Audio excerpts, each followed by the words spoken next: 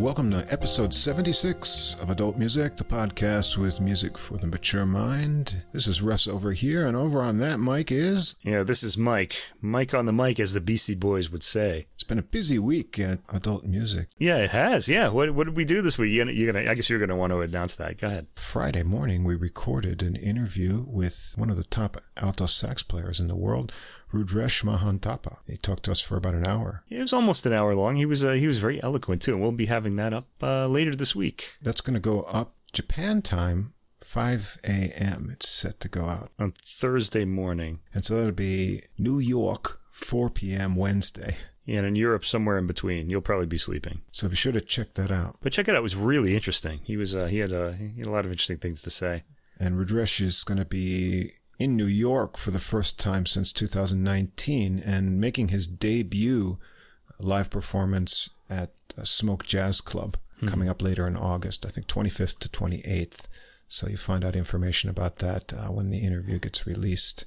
And if you're in New York or you can get there and you want to see some great, exciting jazz, he's going to be there with this trio in a celebration of Charlie Parker's upcoming birthday, which is actually August 29th. And he won't be doing all Charlie Parker material, but it will be in the spirit of Charlie Parker. Pieces that Charlie Parker used to like to play as well. So, right. You know. Yeah. So check out that interview. Yeah. And he tells us they might, he didn't really say they would do this, but he said they might wear their superhero costumes that they wore on the Hero Trio album, at least in the CD. I guess you can see pictures of them on the internet somewhere if you do a search. And but he didn't. He was undecided at the time whether they were going to do that. So you have to go show up to find out. It would be fun. I think it might be weird after 3 years to show up in a superhero costume. If it was just like a change of pace, it would be cool, you know.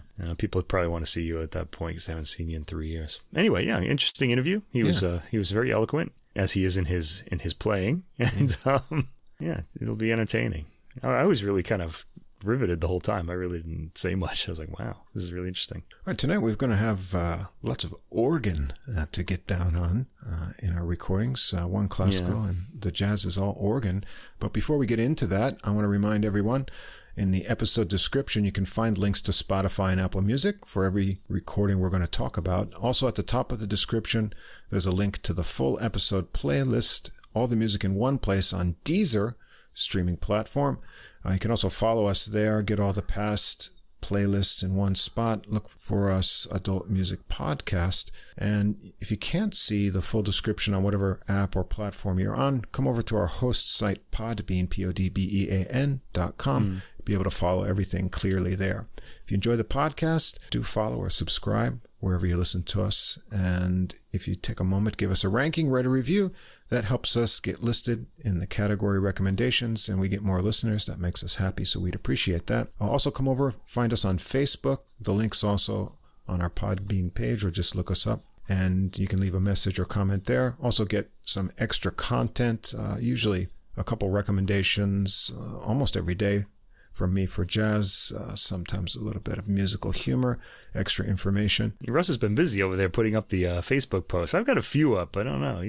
I try to find a lot of material. If I get a few every day that I find, I'll take the one that sounds best to me and put it up there. There's one there today I'll talk about later. It would have fit in today's episode, but it just came out, so it's too late. But there's a connection to one of the recordings, so I'll bring that up later. Yeah, otherwise, if you have any comments, questions, you want to get in touch directly, our email address is adultmusicpodcast, all one word, @gmail.com. So we got organ this week, and I figured I had to use my organ. I had to match that with an organ album. And let me ask you, has there ever been a classical organ recording that hasn't sounded good? They all do. It's almost like engineers have this natural way of recording church organs. These big, I guess you just set up the mic in the middle of the church and boom, it's just there. They always sound fantastic on recordings. Yeah, they really capture the huge, the whole range of the instrument, nature and all the different sounds, and also the sense of space that you're in this huge kind of chamber. And this was no exception on this. Yeah, this was no exception. I can't think of a. So if you're looking for a classical organ recording, you like the organ, just I recommend any one you find. Really. I guess some are better played than others, but they all sound fantastic. It's really amazing. Yeah, and this one does too. This one is, let's just get right into it, I guess. Johann Sebastian Bach and Arvo Pärt. So we have and it's called Bach and Pärt. Rather predictably. But who are these people? Well, Johann Sebastian Bach, everybody knows, the greatest organ composer of all time, and probably the greatest composer of all time too. And then there's Arvo Pärt, who's a contemporary composer. I think he's 80 now. He's I remember his birthday is September 11th, just because it's September 11th, right? But so I think he's in his 80s now, and he's still actively composing. He's got a huge list of his oeuvre now.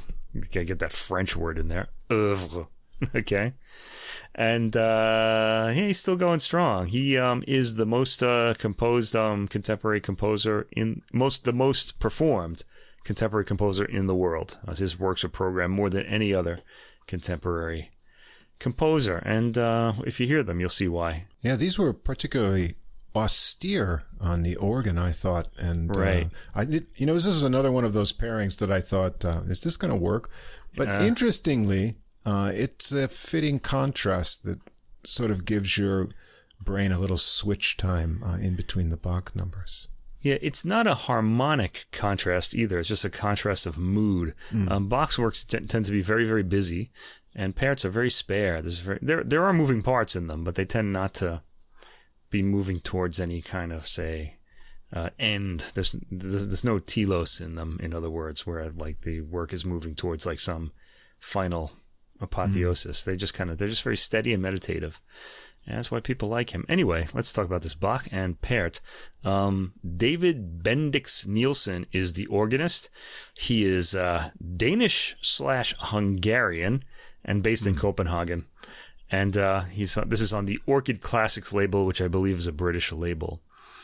Okay, so the booklet notes, which I went through quite in detail here, called this program The Master and the Minimalist. I don't know how I feel about that, because Bach does belong on the top, but still, Pärt's give him something else here.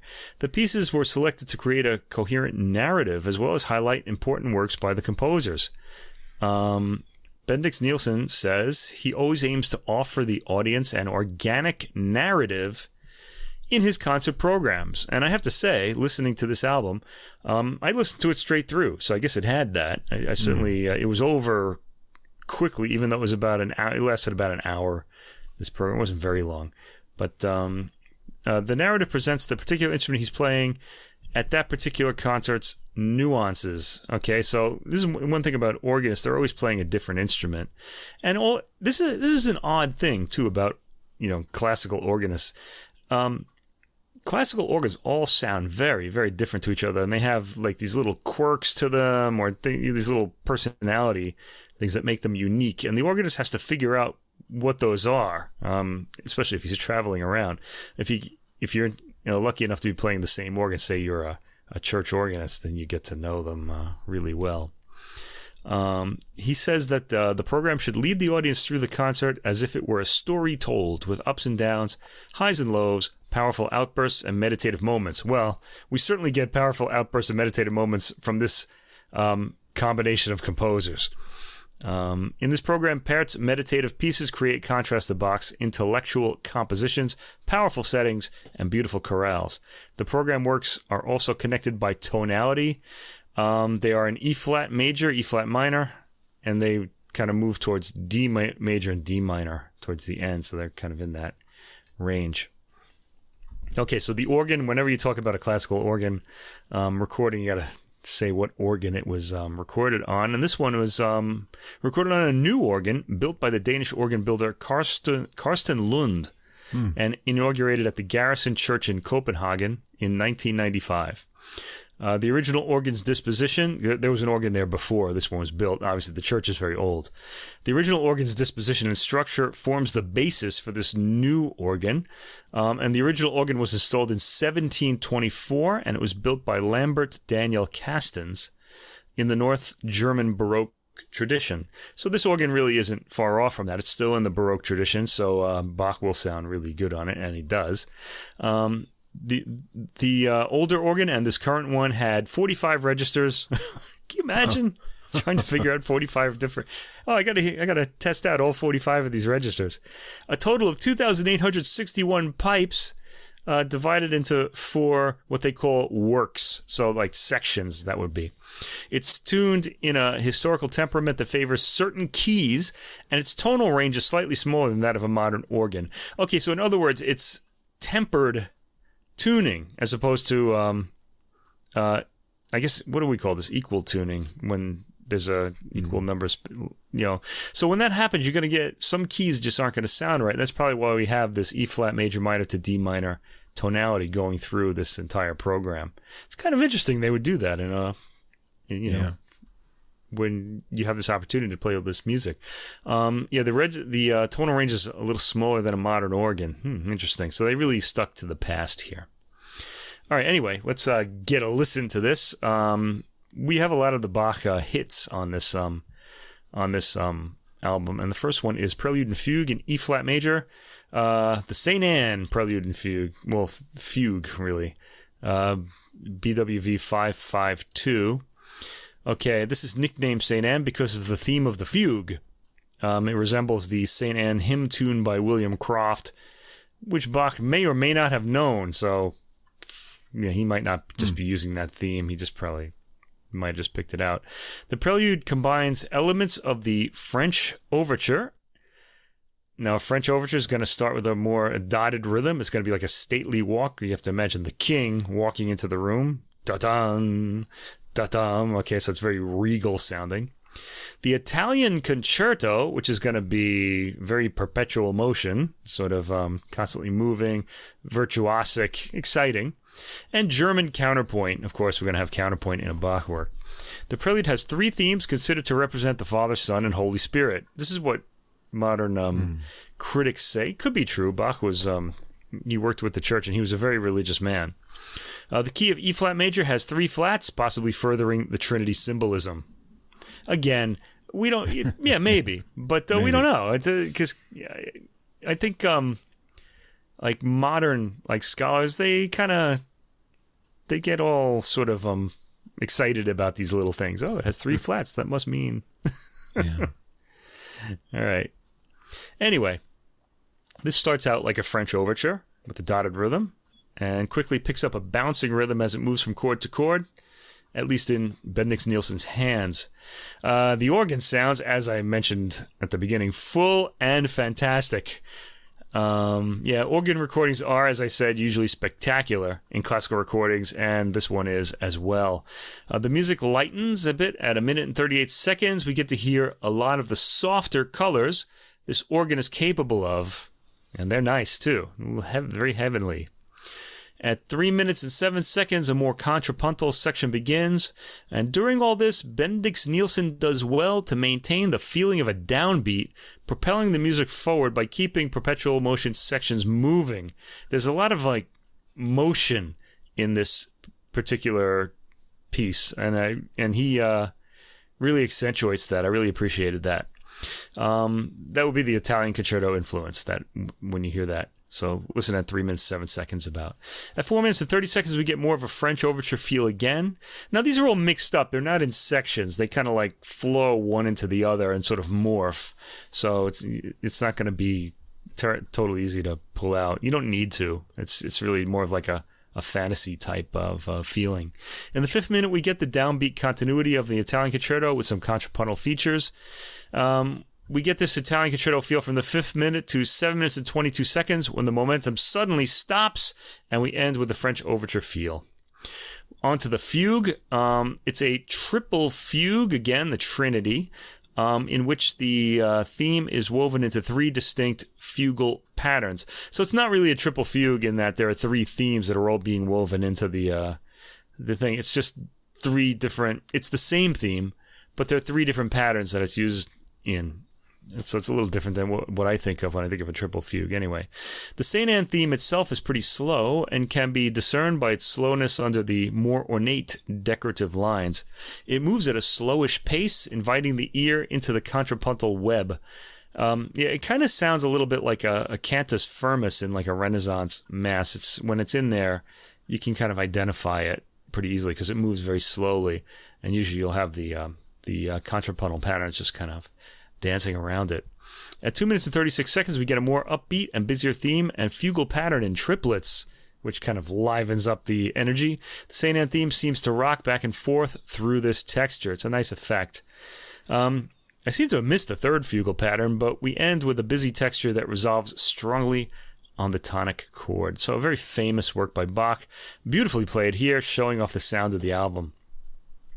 And right away, on track 3, we get to the first of the 3 Arvo Pärt organ works. This one's called Pari Intervallo, and Pärt arrived at his compositional style, which he calls tintinnabuli, which kind of means in Latin like bells. Okay.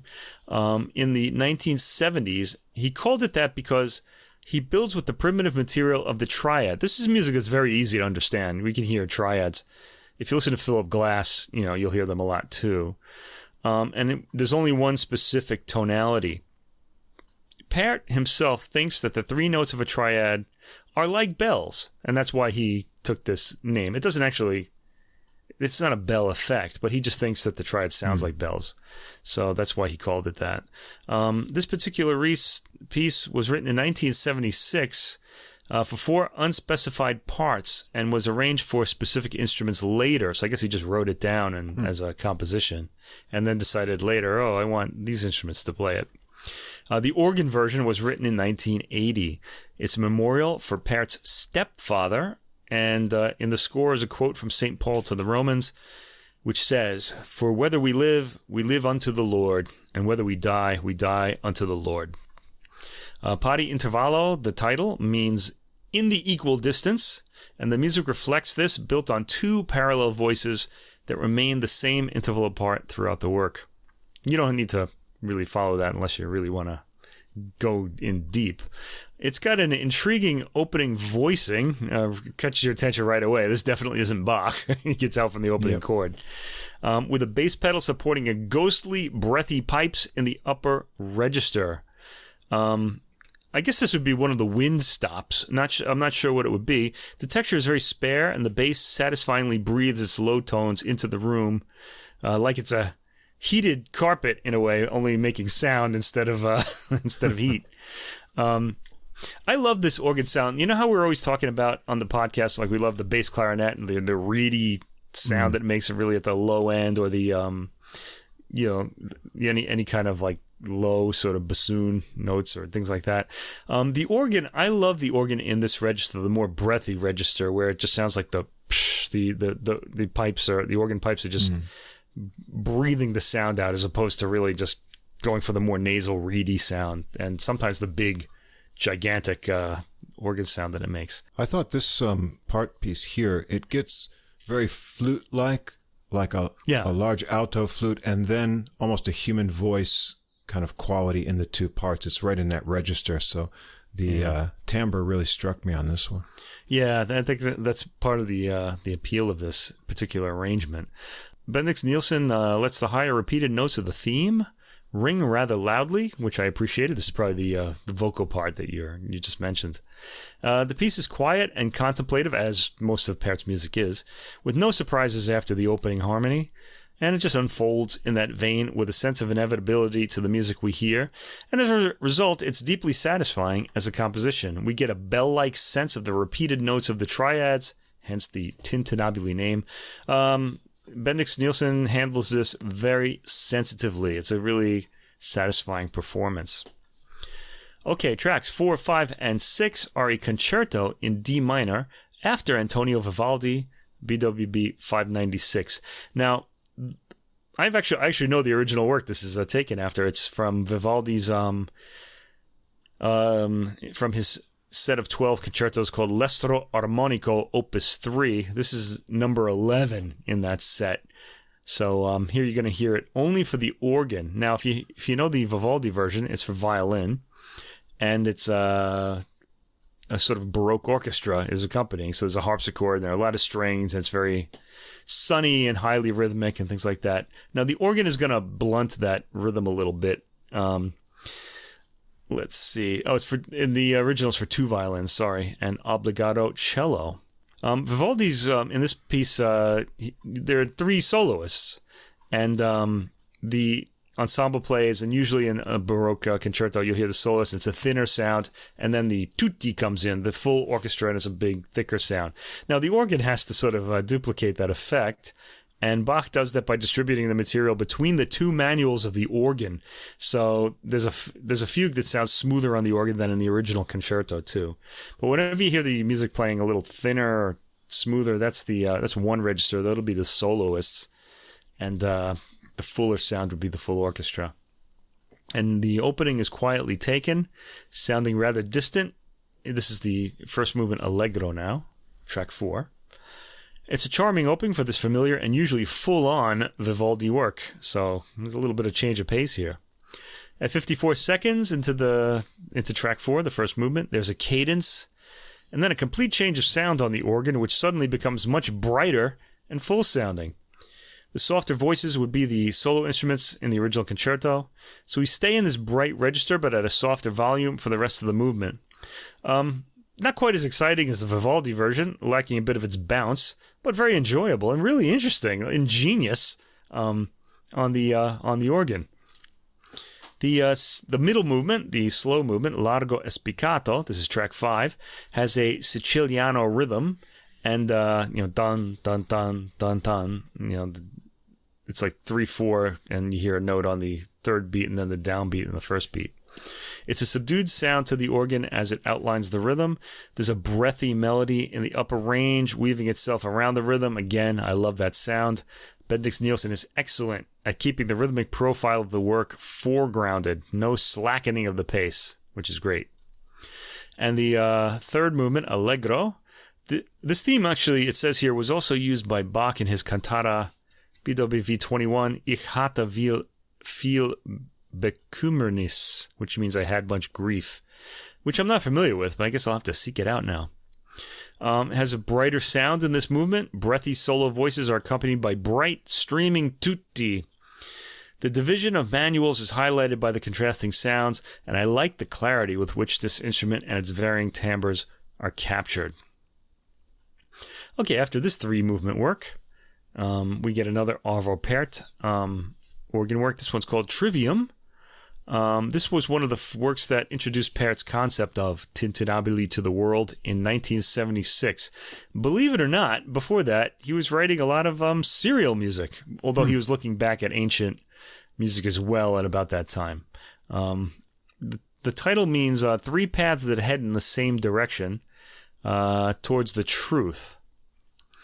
So, from Latin, 3 short sections, I mean, we're filling in a lot there. 3 short sections use the same ideas varied in accordance with the tintinnabular technique. So, triads. And another surprising opening harmony here. He seems to like those. The melodic line unfolds. We're on our way once again to a composition that unfolds with a sense of inevitability. The material is spacey at 50 seconds and hangs around in the upper register of the organ. The line is very repetitive, but never overstays its welcome, rather lulling the listener into a trance-like state, and a really good feeling one at that. There's a long pause at 2 minutes and 36 seconds, after which we get the same material stated in a powerful, bright timbre, with a lot of stops pulled out on the organ. We're more into the middle range of the organ now, and at 4 minutes and 57 seconds, this second section ends. Then we get a third, I guess the third of the trivium, right? 3 paths, which hangs around in the instrument's lower register. They all head to the same space at the end. In the third section, subtle bass pedals hold down the reedy, nasal, melodic voice. The piece ends with the end of the phrase, no resolving chord. It just stops. All right, track 8. 8, 9, and 10 are all Bach, from Bach chorales. Track 8 is Bach on Wasserflüssen Babylon, BWV 653, which means By the Waters of Babylon. It's a contemplative piece, a saraband, based on a hymn tune. The words, which we don't hear here, stem from Psalm 137, so you might want to look that up to get a sense of what this music is accompanying when it's sung. A breathy, softer attack is heard on this relatively quiet piece, for Bach anyway. Clarity of constantly moving voices is well etched by Bendix Nielsen and well captured by the recording. The piece maintains its calm feel throughout. This is really nice. I liked it a lot. And doesn't change much in mood from the previous Pärt work, but it's nice to hear Bach's constantly moving lines in this kind of more relaxed piece. The 9th track is Trio super Herr Jesu Christ dich zu uns wend, BWV 655, Lord Jesus Christ, turn to us. This contrasts with the previous work. It has the texture of a trio sonata and evokes a joyful text with music reminiscent of Vivaldi. A more dancing rhythm characterizes this. Bendix Nielsen uses a muted, soft attack sound on this, and I love the way the organ makes Bach's constantly moving contrapuntal lines stand out clearly, each as important as the others. Timbres on the organ shift subtly as the piece goes on. Listen especially after cadences, which are very quick, like the cadence will come, and the sound the timbre of the organ is using will very quickly, just very subtly change. It's a really nice, subtle effect. Track 10, Allein Gott in der Höhe sei BWV 662, Alone to God on High be honor. This has an adagio marking and ornate textures with 2 fugal inner parts supported by a continuo-like bass and decorated by a cantus firmus. It starts meditatively with a muted attack. A more brass-like voice comes in the upper range at about 1 minute and 23 seconds, standing out from the rest. At 2 minutes and 23 seconds, we get a new section started by appoggiatura-like descending figures. The piece continues in the same mode until just before the end, where there's a sort of brief cadenza for solo voice, organ voice. It's not a singer, but a solo line, let's say, and the piece resolves at the end. All right, track 11 is Arvo Pärt, the last of his organ works on this album. Spiegel im Spiegel. This is originally, I think, for piano, because I've heard it played on the piano, and to be honest, I think it's much more effective on the organ. This was composed in 1978. Spiegel im Spiegel means mirror in mirror, and it refers to an infinity mirror. You could say mirrors in mirrors, too. It could also be translated that way. The repeated triads, again, tintinnabuli style always involves triads, are mirrored with small variations. So what this piece does is very simple, but it gives you that sense of these infinite sort of reverberations emanating from the main trio chords. I really love the sounds and the hypnotic pacing that Bendix Nielsen conjures up for this particular performance. We hear arpeggiated triads straight through as the wide-ranging bass and high end provide the variations on the triadic notes. The organ is simply capable of more textures than a piano, and I found this version deeply satisfying and rather touching, too. The piano version of this I never really took to. It just kind of gets a little repetitive. I guess it depends on the pianist, though. One really gets a sense of the lovely sound this organ is capable of making in this piece, and the piece simply stops mid-arpeggio at the end. All right, ending this album is the famous and very big Bach Passacaglia and Fugue in C minor, BWV 582. Now, when I was learning what a Passacaglia was, this was the work that was used to describe it for me, so I'm kind of very familiar with how it works because of that, more so than with most other Bach works. So, and it's a very famous piece too.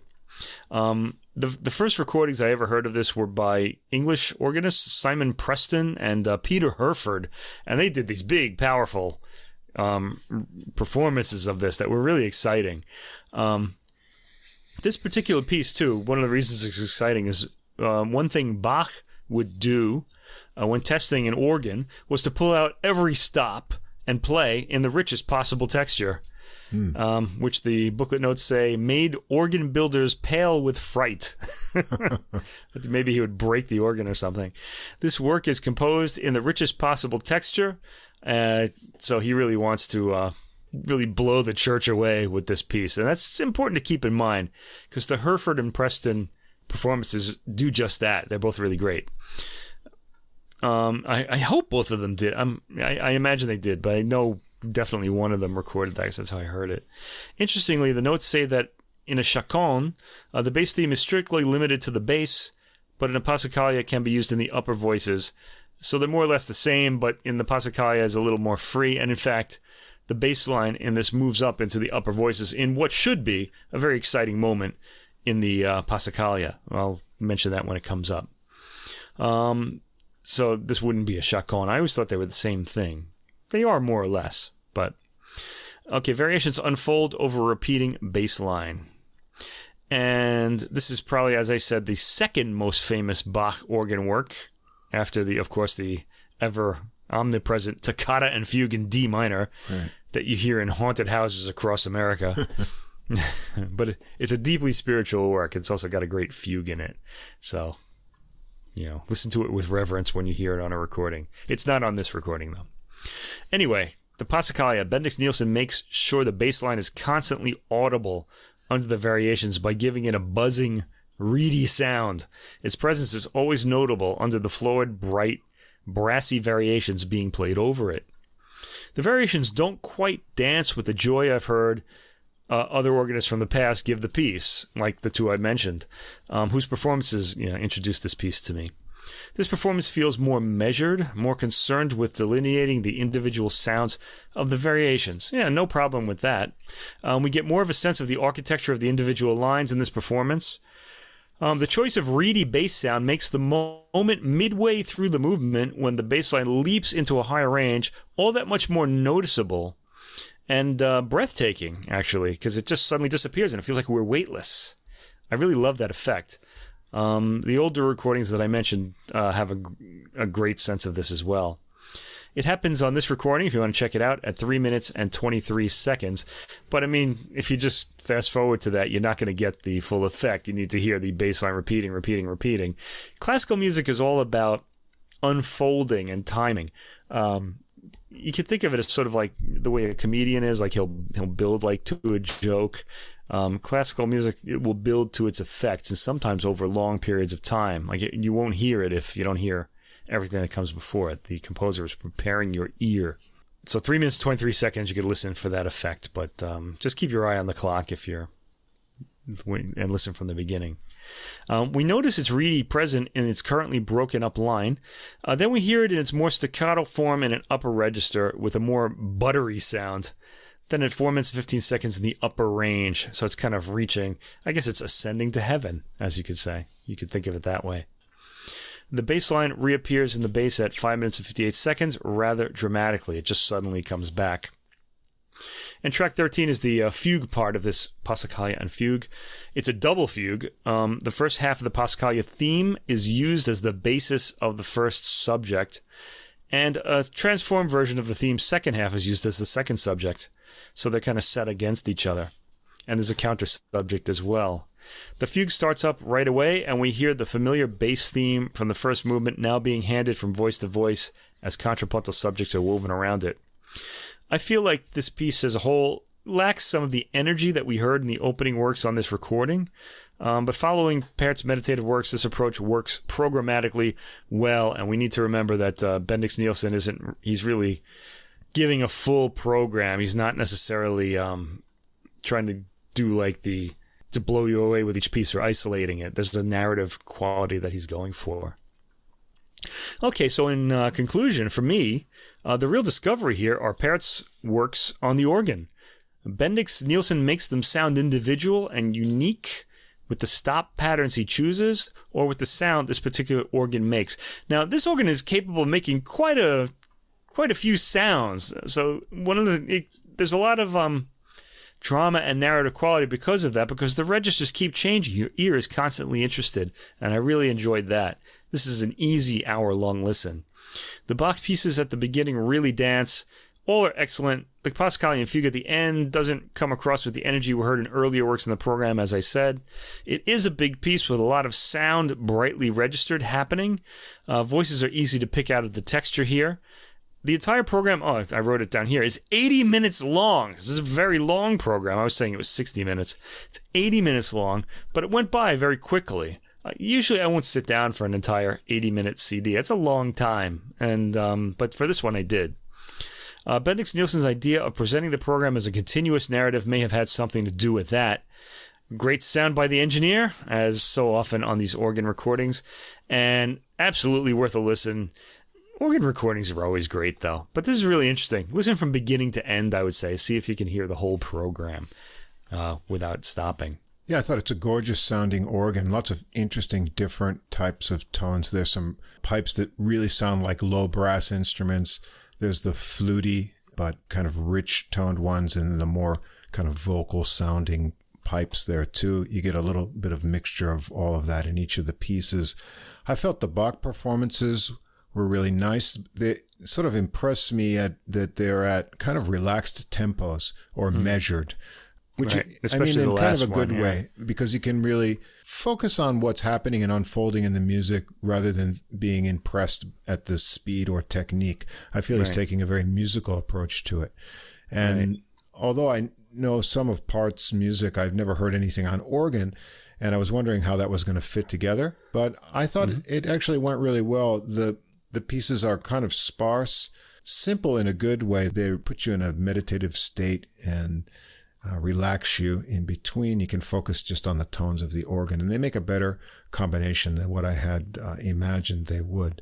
And as with organ, it's a full spectrum of sound. So this is a great test for your speakers to see if they're up to the dynamics and that huge frequency range that an organ puts out from top to bottom. So put that in and close the windows, make sure the neighbors aren't around, and fill your room with sound.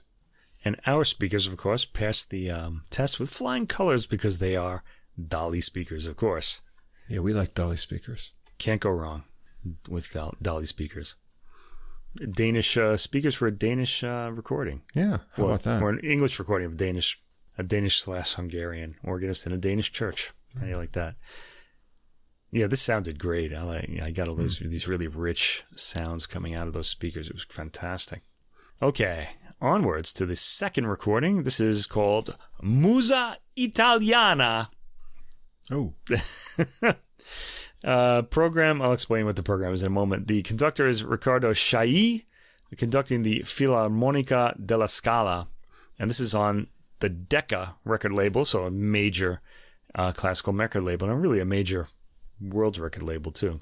Not world music, but record label of all kinds of music. Okay, this album celebrates music inspired by Italy. So there are no Italian composers on this, which is usually the case with the Filarmonica della Scala, but and Riccardo Chailly. But here they've chosen works that by German composers and Austrian composers, famous composers, that were inspired by Italy. Mendelssohn's Italian Symphony, and that's really why I wanted to hear this, because I'm one of these people that won't miss an opportunity to hear this really, really great work. I like it a lot. Here, though, we hear it in its revised 1834 version. Interestingly enough, I'll explain what that is in a minute. We usually hear the unrevised version, the original one. We also hear Schubert's two Rossini-inspired overtures in the Italian style, which I had never heard before, and three early Mozart overtures to Italian operas first performed in Milan. So let's start with the main attraction, which is Mendelssohn's Symphony No. 4 in A, not A major or A minor, but A, because it goes into both keys. The Italian Symphony, Opus 90.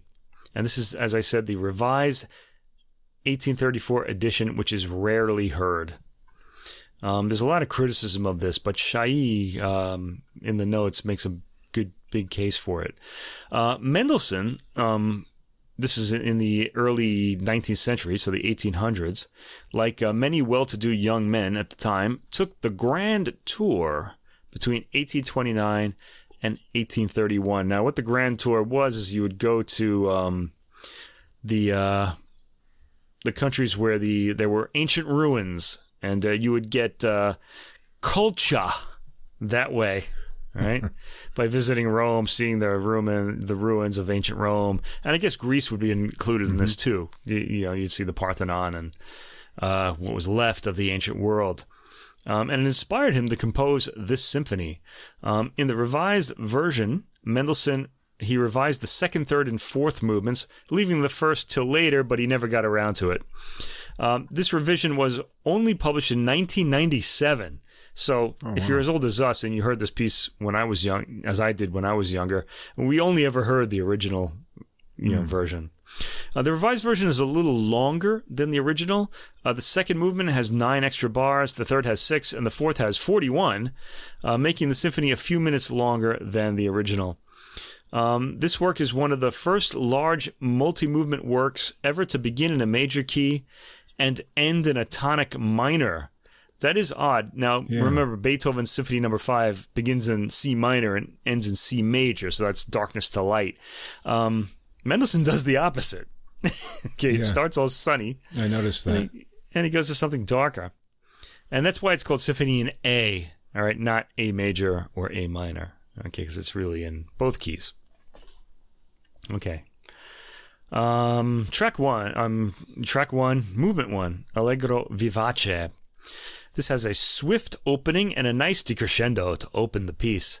The bass sound is warm. The upper strings come across as very trebly in my speakers. It was a sound I had to kind of warm through. There was nice warmth from the lower strings, though. And I'm noticing after about a minute into the piece just how fast this is being taken. The second theme at 1 minute and 29 seconds, a favorite of mine. So listen to that. I really like this theme. Is slightly swift. Okay. But at about the tempo I'm used to hearing. So the song-like quality of it comes across. So Chailly slowed down a bit once this theme came up. The key thing about this piece is that it has to be taken lightly, and a lighter orchestration usually helps with this because it has to dance. It has to have that Italian sunshine to it that we're used to, even from early Baroque recordings. And I've heard heavier versions of this symphony and that I really didn't take to, but this one is taken lightly and satisfyingly. I rather enjoyed this. Either the violins or my ears have adjusted by the repeat of the exposition at the 3-minute mark. They don't really sound very trebly anymore. They're warmer. At about the 5 minutes and 22 seconds mark, the development starts with a lot of string figuration, breaking up the first theme. At 6 minutes and 20 seconds, Chailly makes the melody dramatic by clipping the ending of the phrases, a very interesting technique. At 7 minutes and 10 seconds, the recapitulation starts. If you listen to the accompaniment, the rapid repeated notes in the winds are astoundingly clean at this speed, because you hear a lot of the winds doing these really rapid repeated notes, like and they're just even and clean, and it was really amazing. A great ensemble here. Big and quickly taken ending. Second movement, this is the first of the revised movements. Andante con moto. This is it invokes a religious procession that the composer saw when he was in Naples.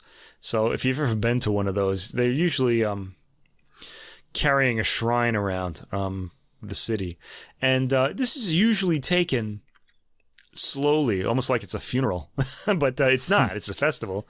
And we can hear the trudging feet in the walking bass under a hymn-like melody. This is also fairly quickly taken, as I think it should be. I was really interested to hear this this movement. I think a lot of conductors take this movement too slowly because it's a happy occasion, really. These pilgrims are carrying their religious shrine through Naples with some lift in their steps in this performance. Chailly favors the con moto instruction over the andante instruction in the opening, sort of title there. Most conductors take this at a more of a trudge and risk losing forward momentum. No chance of that happening here. And indeed, it didn't. Third movement, menuetto con moto grazioso. So I guess that means with a kind of gracious motion to it. It's a minuet and trio in the revision. This flows nicely at about the same tempo as the previous movement. No worries, it's all beautifully shaped and really moves along. Chailly gives this work a lot of energy, and this is actually characteristic of his conducting in general. I remember his I've got his Beethoven and Brahms symphonies recordings. They're both box sets, and those are all 9 of the Beethoven, the 4 of the Brahms are all taken at rather fast speeds, with all the detail nevertheless registering. He tends to like that really swift tempo. I think he likes to keep the orchestra players on their toes, and I think he gets energy that way. This is a pretty long movement for this classical form at 7 minutes and 27 seconds. Classical form meaning the minuet and trio form, which we heard a lot in Mozart and Haydn, much earlier music. The trio section features a beautifully blended hunting call from the horns, which you can hear from the 4-minute mark. Back to the flowing strings of the opening minuet theme at around 5 minutes and 20 seconds. The repeat of the minuet takes the repeat of all individual sections, very unusual for this form, and I think that's why this movement is so long. Okay, 4th movement, Saltarello, Allegro di molto. A saltarello is a Roman dance, and dance figurations from the Roman saltarello and Neapolitan tarantella, which we exploded, I think, 2 weeks ago. Not this particular same tarantella, but that rhythm, are what kind of keep this particular work moving along. Being that both are highly energetic dances, the story of the tarantella, which I think translates as tarantula, if you were bitten by this kind of spider, it was said that you had to do this really vigorous dance to get the poison out of your body because it would make your heart beat faster. That's where this came from. Really, though? That's what it says on Wikipedia and what I've actually heard, but I can't even imagine how many people were being bitten by spiders that this dance form came about. That's what I want to know. Anyway, being that both are highly energetic dances, we should expect an even more vigorous tempo than the fleeter than usual ones we've heard in the first 3 movements, and as you'd guess, we get it, but only slightly. Still, it's amazing what clarity of line Chailly manages to pull out of the orchestra at this speed. The saltarello and tarantella rhythms are different, but here they're rather juxtaposed in the various themes. You can pull them both out pretty easily. The more swirling theme in the strings is the tarantella, and the more marked rhythm is the saltarello. You hear it at the beginning. The saltarello starts the piece. Impressively clear playing throughout again, despite the fast tempo. Very impressive. So, I have to say, though, my favorite version of this work, and probably partly because it's the original version, remains Claudio Abbado's with the London Symphony Orchestra on Deutsche Grammophon, recorded way back in 1984. I was in college at the time and heard it later. I didn't hear it when I was in college, but this one's just stuck with me, as so much music from that I heard in the 90s and 2000s has. Abbado's light touch with the orchestra wins me over, but Chailly's here is of a different version and gets the right feel, and he also has a light touch. Tempos are fleeter than usual, but that made it interesting for me. So this is really enjoyable. Maybe it's my second favorite version. All right, and that's really the highlight of this album. The rest are kind of smaller pieces. The 5th track is by Schubert, Franz Schubert, Overture in the Italian style in D, D590 in his catalog.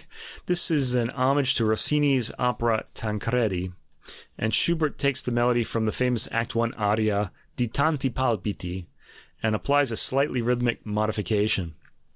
This piece starts with a dramatic introduction, slowly taken, like a lot of Mozart's later symphony openings, or like Don Giovanni opens too.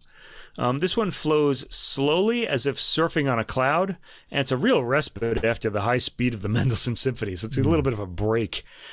Chailly etched the rhythmic profile with precision and gives the work a highly defined sense of movement.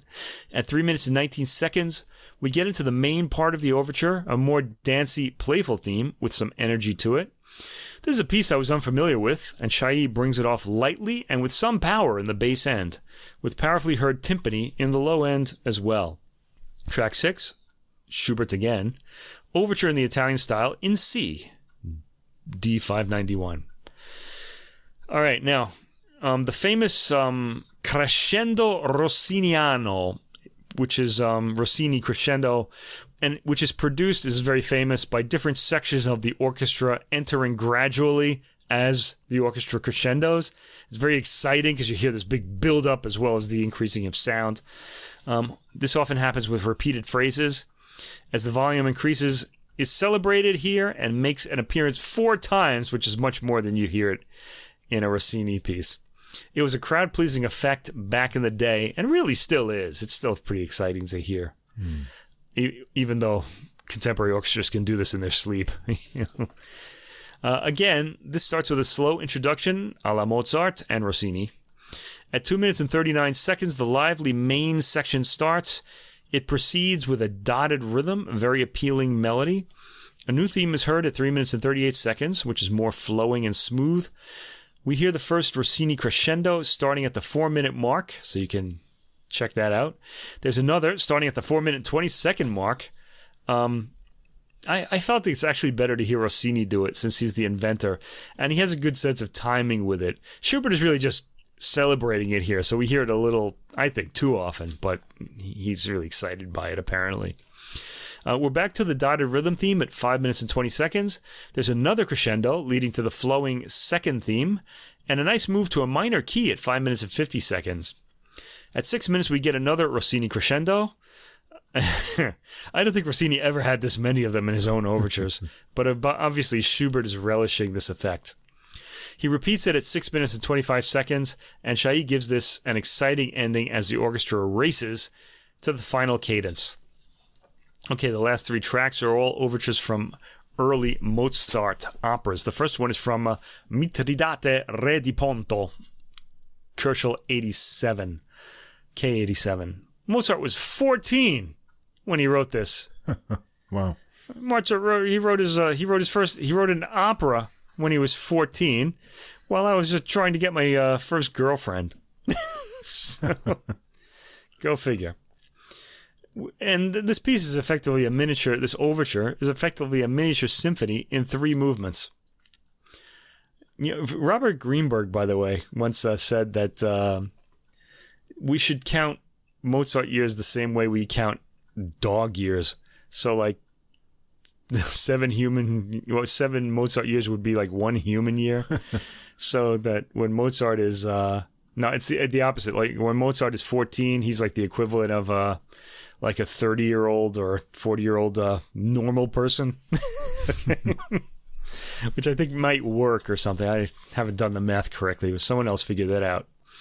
Okay, this work is only 5 minutes and 53 seconds, and yet it has 3 sections. We get a brief introduction, then a racing theme in the strings, and a contrasting one at 25 seconds. The mood darkens in the minor at about 53 seconds. There's a lot of content in this first minute of music.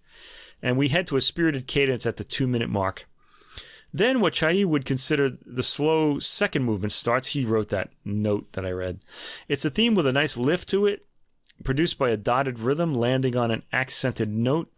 It even gets a trio-type middle section around 2 minutes and 50 seconds, and the heavier theme repeats at around the 3-minute mark. At 4 minutes and 20 seconds, the third movement in quotation marks starts.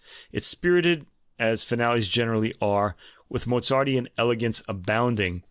The theme moves upwards while crescendoing, as a New English word, adding to the excitement, and ends with some elegant pianissimo building to a louder final cadence. This is like almost a 6-minute movement, but it's like a 3-movement symphony, and even those little sections have loads of emotional and detail in them. It's really amazing.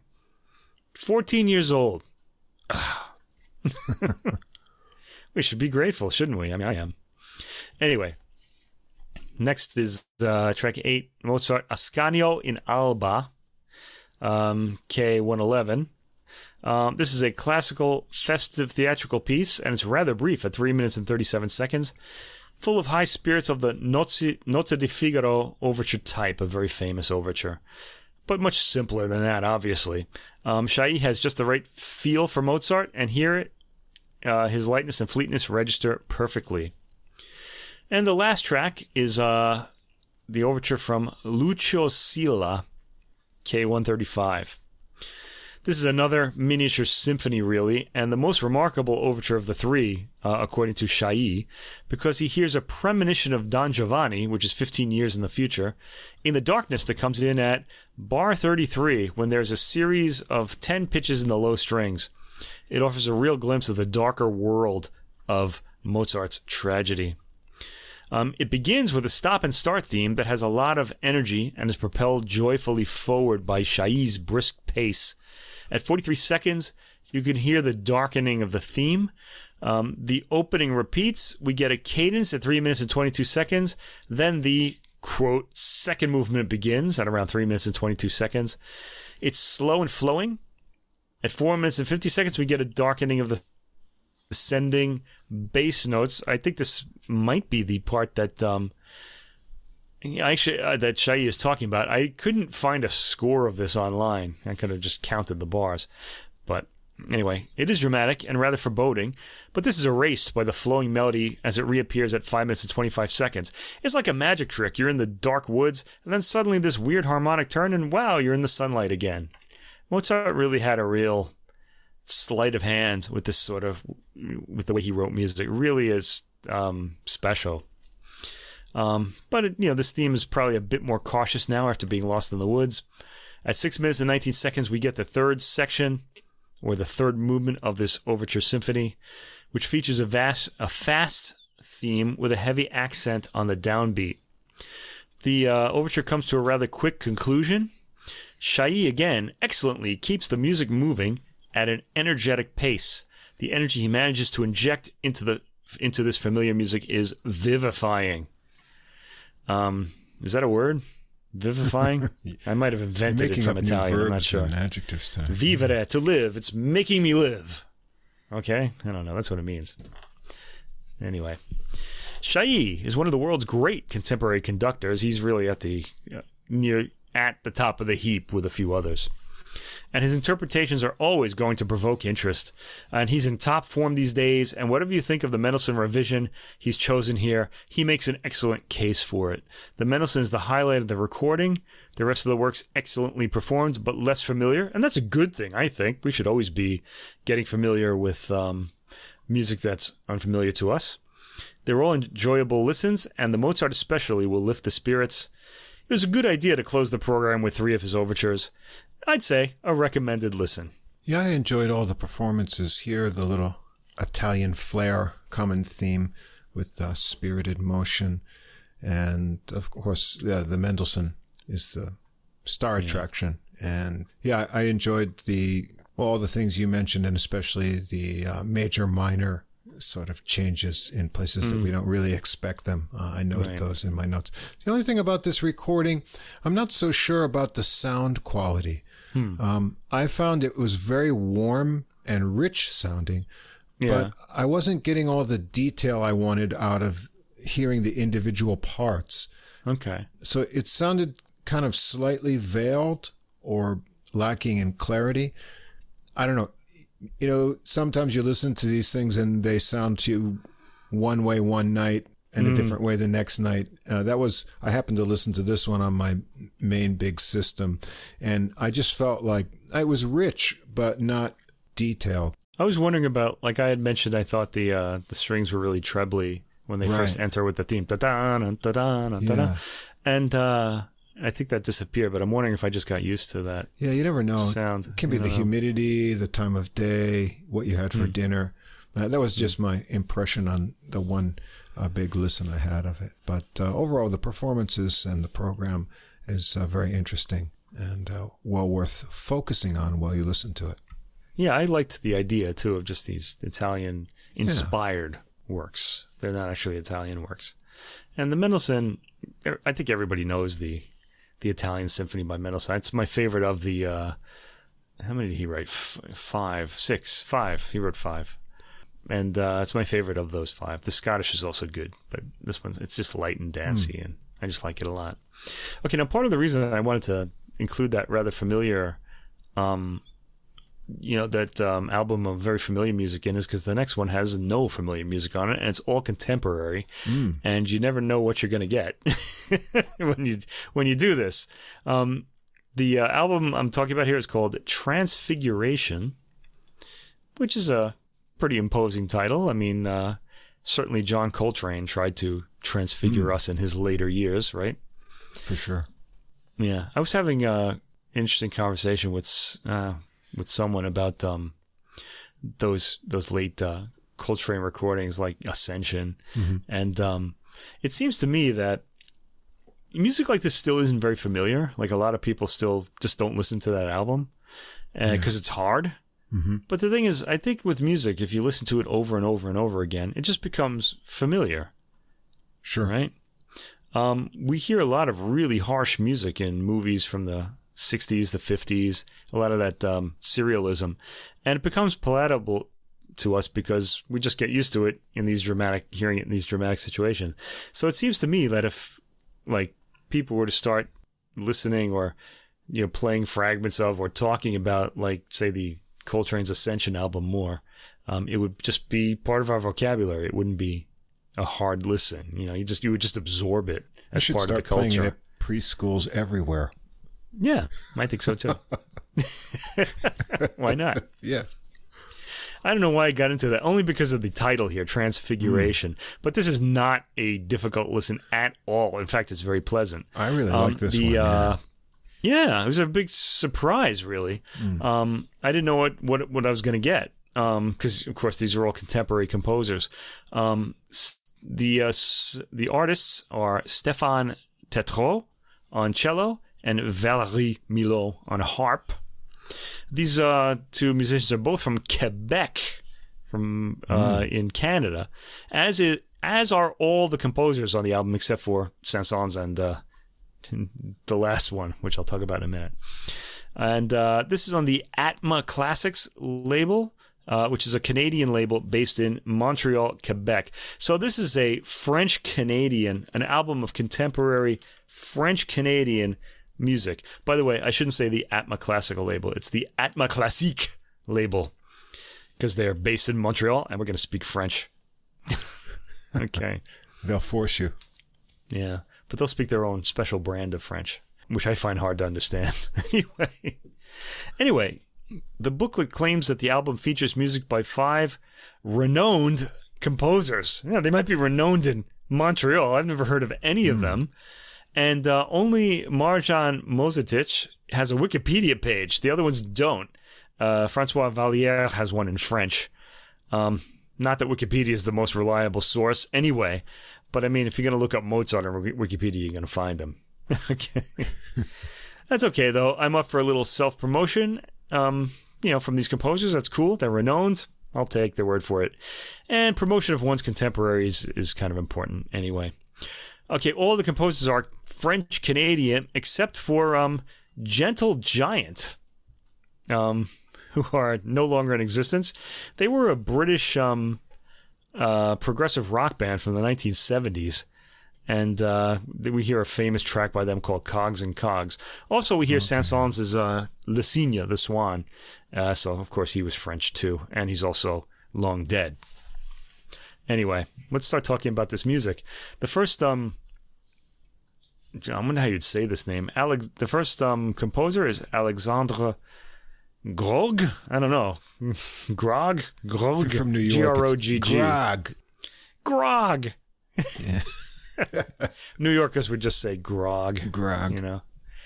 Born in 1979, so he's a generation after us. This is his Trois Variations sur La Folia. Now, we've heard La Folia. I think just last week we heard a version of this. Here, though, this work is, I guess you could call it a jazz influence work for the most part. The third movement, for sure. Yeah, the third movement is, yeah. The first movement, though, is just the aria. It plays the Folia chords just straight through. So if you're wondering what they are and what they sound like, you'll get a clear idea of it from listening to track 1. Yeah, La Folia, as we mentioned, I think last week, is a Baroque era piece. Actually, it started even before the Baroque era, with the chords with a chord succession, they say. Wouldn't call it a progression. That caught on with musicians of the time, and apparently today people still like it because it gets a lot of outings. The first movement is an aria, mysterious opening on the harp, with the cello playing mournful notes and sul ponticello, tremolos. That's when the bow is played on the bridge of the cello, and it makes kind of a more ghostly sort of sound. It doesn't have that full throaty sound there. This is a minute and 12 seconds, this movement, and it introduces the Folia theme in chords, so you can get a clear idea of what they sound like by listening to this music, this movement. The second movement, Promenade, which kind of means like a walk, but this movement dances a bit more. We can make out the chords easily in the harp's part, again, so this is the famous Folia chords. The cello accompanies with pizzicati and then takes over the melody. With pizzicati, he never kind of comes out of that. There's also a knocking sound, which sounds like the cellist knocking on the instrument's wooden body. The harp is in heavenly mode throughout. This is the sound you're going to hear when you die and go to heaven, apparently. And the third movement is titled Ahmad, and this features also Bernard Rich on the drums. So there's a third musician here. The Ahmad title stands for jazz pianist Ahmad Jamal. And suddenly we're in a jazz idiom here. There are drums played with brushes. Most of this work's interest appears in this movement, which is the same length as the first two combined. 3 minutes and 25 seconds, so the whole work is very short. It's about 6 minutes long in total. The harp plays staccato chords, and the cello pizzicati under it. The cellist then goes for staccato bowing of the melody along with the harp. The jazzy feel is light, sort of like Ahmad Jamal's recent work, which influenced it. It's light and cheerful, captures the overall jazz feel well. Okay, the cello at 1 minute and 37 seconds plays a bowed melody that at first sounded like a high brass instrument, so much that I expected to hear that timbre because of the jazziness of the piece. I actually mistook it momentarily for for a brass instrument. After this, we're back to the quick chords. The cello plays a staccato, bowed walking bass line, while the harp takes the melody. Enjoyable movement and piece, and we're off. This sounded great. I was pretty impressed. That was fun. Okay, so fourth track, François Vallière, Double Monologue, Divertissement Sanitaire. That's a funny title for cello and harp.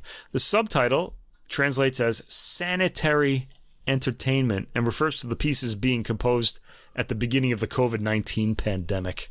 So I think he's trying to... the composer, Vallière, is trying to entertain himself while he's locked up in his house. The booklet notes say this is an evocation of two talkative individuals who occupy the same room but refuse to listen to each other. Maybe if they're Canadians, because it sounded very polite to me. I mean, New Yorkers wouldn't sound like this, I can tell you that.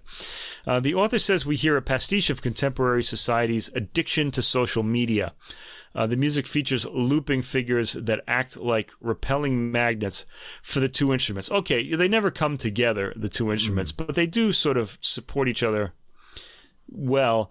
And I think this would probably be the sound of Canadians being addicted to social media. They're much more polite. Okay, this is a really pretty sounding piece, so don't let that description put you off. It starts with a bowed cello chord drawn out of the harp, plays the harmonics. This intro goes on for about a minute, and then a cello melody begins just before the 1 minute mark. The cello's melody is soft and appealing, and the harp plays accompanying chords. The harp starts making itself known at about 1 minute and 43 seconds, and we start hearing looping figures in both instruments afterwards. And I guess you could interpret those looping figures, like the material tends to repeat like an ostinato, as though like the mind's looping when it's using social media. You kind of get fixated on this thing and just kind of can't get out of that loop. Pretty clever, if that's in fact what's happening. I'm just interpreting. The two instruments continue to play their own material. The harp, mostly arpeggiated figures, while the cello gets into a perpetual motion type eighth note figures.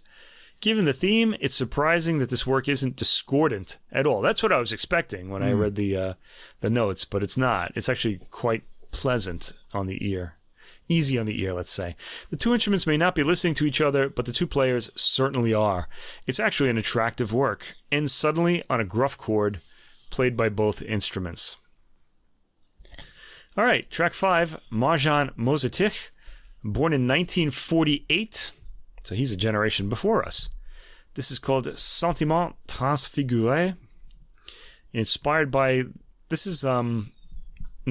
starting point of the situation in Puccini's Madame Butterfly, where a 15-year-old Japanese girl, full of dreams, meets an American Navy orchestra looking for a convenient marriage. I've never really worked that out, why he decides to marry her. I don't know. Maybe he just wants to get it on, and then he gets his American wife at the end, and the opera ends tragically. Anyway, but we get to hear a lot of amazing melodies while it's all happening. Anyway, the opening melody is lifted directly from Puccini's opera and transformed throughout the work. I was trying to identify what it was, and I couldn't really tell. I think it might be the orchestral interlude while Madame Butterfly is waiting for Pinkerton's boat in the second act. So it's, I think, but I couldn't really tell. Anyway, the cello starts this with it's not from a song, I don't think. Anyway, the cello starts this with no vibrato at all, with harp chords accompanying. It sounds Puccinian, and is of course very lovely, as Puccini had a magic to him melodically as well. At 1 minute and 30 seconds, vibrato enters the cello's theme, and the harp starts playing arpeggios. I think this is based on the instrumental interlude when Butterfly is waiting for Pinkerton to come ashore, as I mentioned. At 2 minutes and 40 seconds, the material takes a darker turn, then goes back to its lyrical profile at 2 minutes and 50 seconds or so. And at 3 minutes and 20 seconds, all of the material speeds up with shorter note values. The transfiguration becomes more lush as we go on, with full harp arpeggios and long bowed phrases from the cello. There's a pause at about the 4 minute and 40 second mark, and we're back to quieter material. From here, the material varies from quick, agitated playing to soft, romantic, beautiful sounds, with the figuration of the two instruments constantly varying. It ends rather mysteriously on an unresolved note. So very Puccinian. Yeah, lush and pretty, this one. Yeah, very pretty. And tracks 6 through 10, Caroline Lizotte. This is called Close for Couloir, Opus 48. Inspired by a trip the composer took to Scotland. So this has like kind of a Scottish theme. The first movement is called Cromlech, Ring o Brodgar. I don't know how to pronounce Scottish words, folks, so you're just going to have to deal with me. Okay. It says here that cork is used to depict these stone circles, and I'm not really sure what that sounds like. I guess I'd have to see this performed. We first hear a long, drawn-out bass note from the cello, and the harp being plucked with a dull, thudding sound in its bass end. There's rhythmic knocking at 48 seconds. That's possibly the cork. An atmospheric movement. This is an atmospheric movement relying on its timbres more for meaning than any melodies.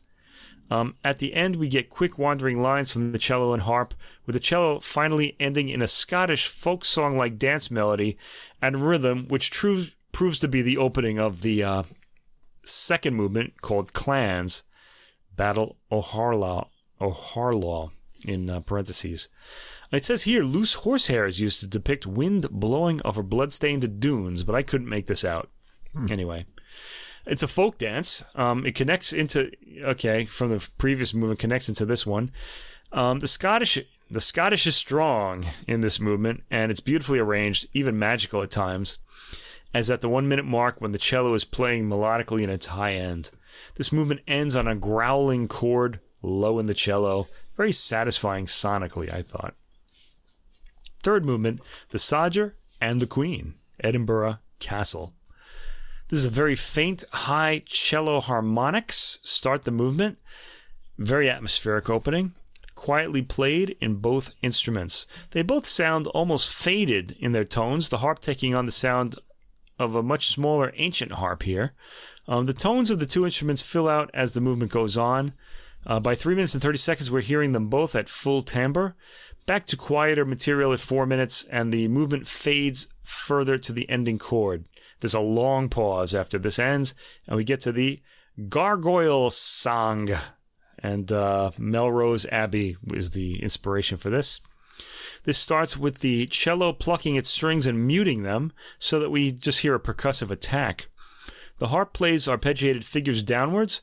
There's a cool buzzing from the cello as it bows its material at the end of the harp's phrases, sort of like a Jew's harp sound. What is a Jew's harp? What's the official name for that instrument? I probably shouldn't even be saying that.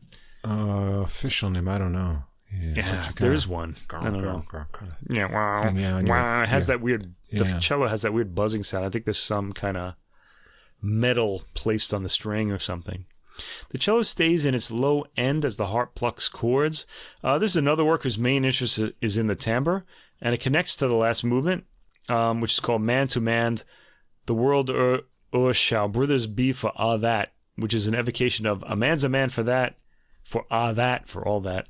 A song by Robert Burns. Robert Burns, the famous Scottish songwriter and poet who gave us Auld Lang Syne, among other great poems and songs like My Heart's in the Highlands.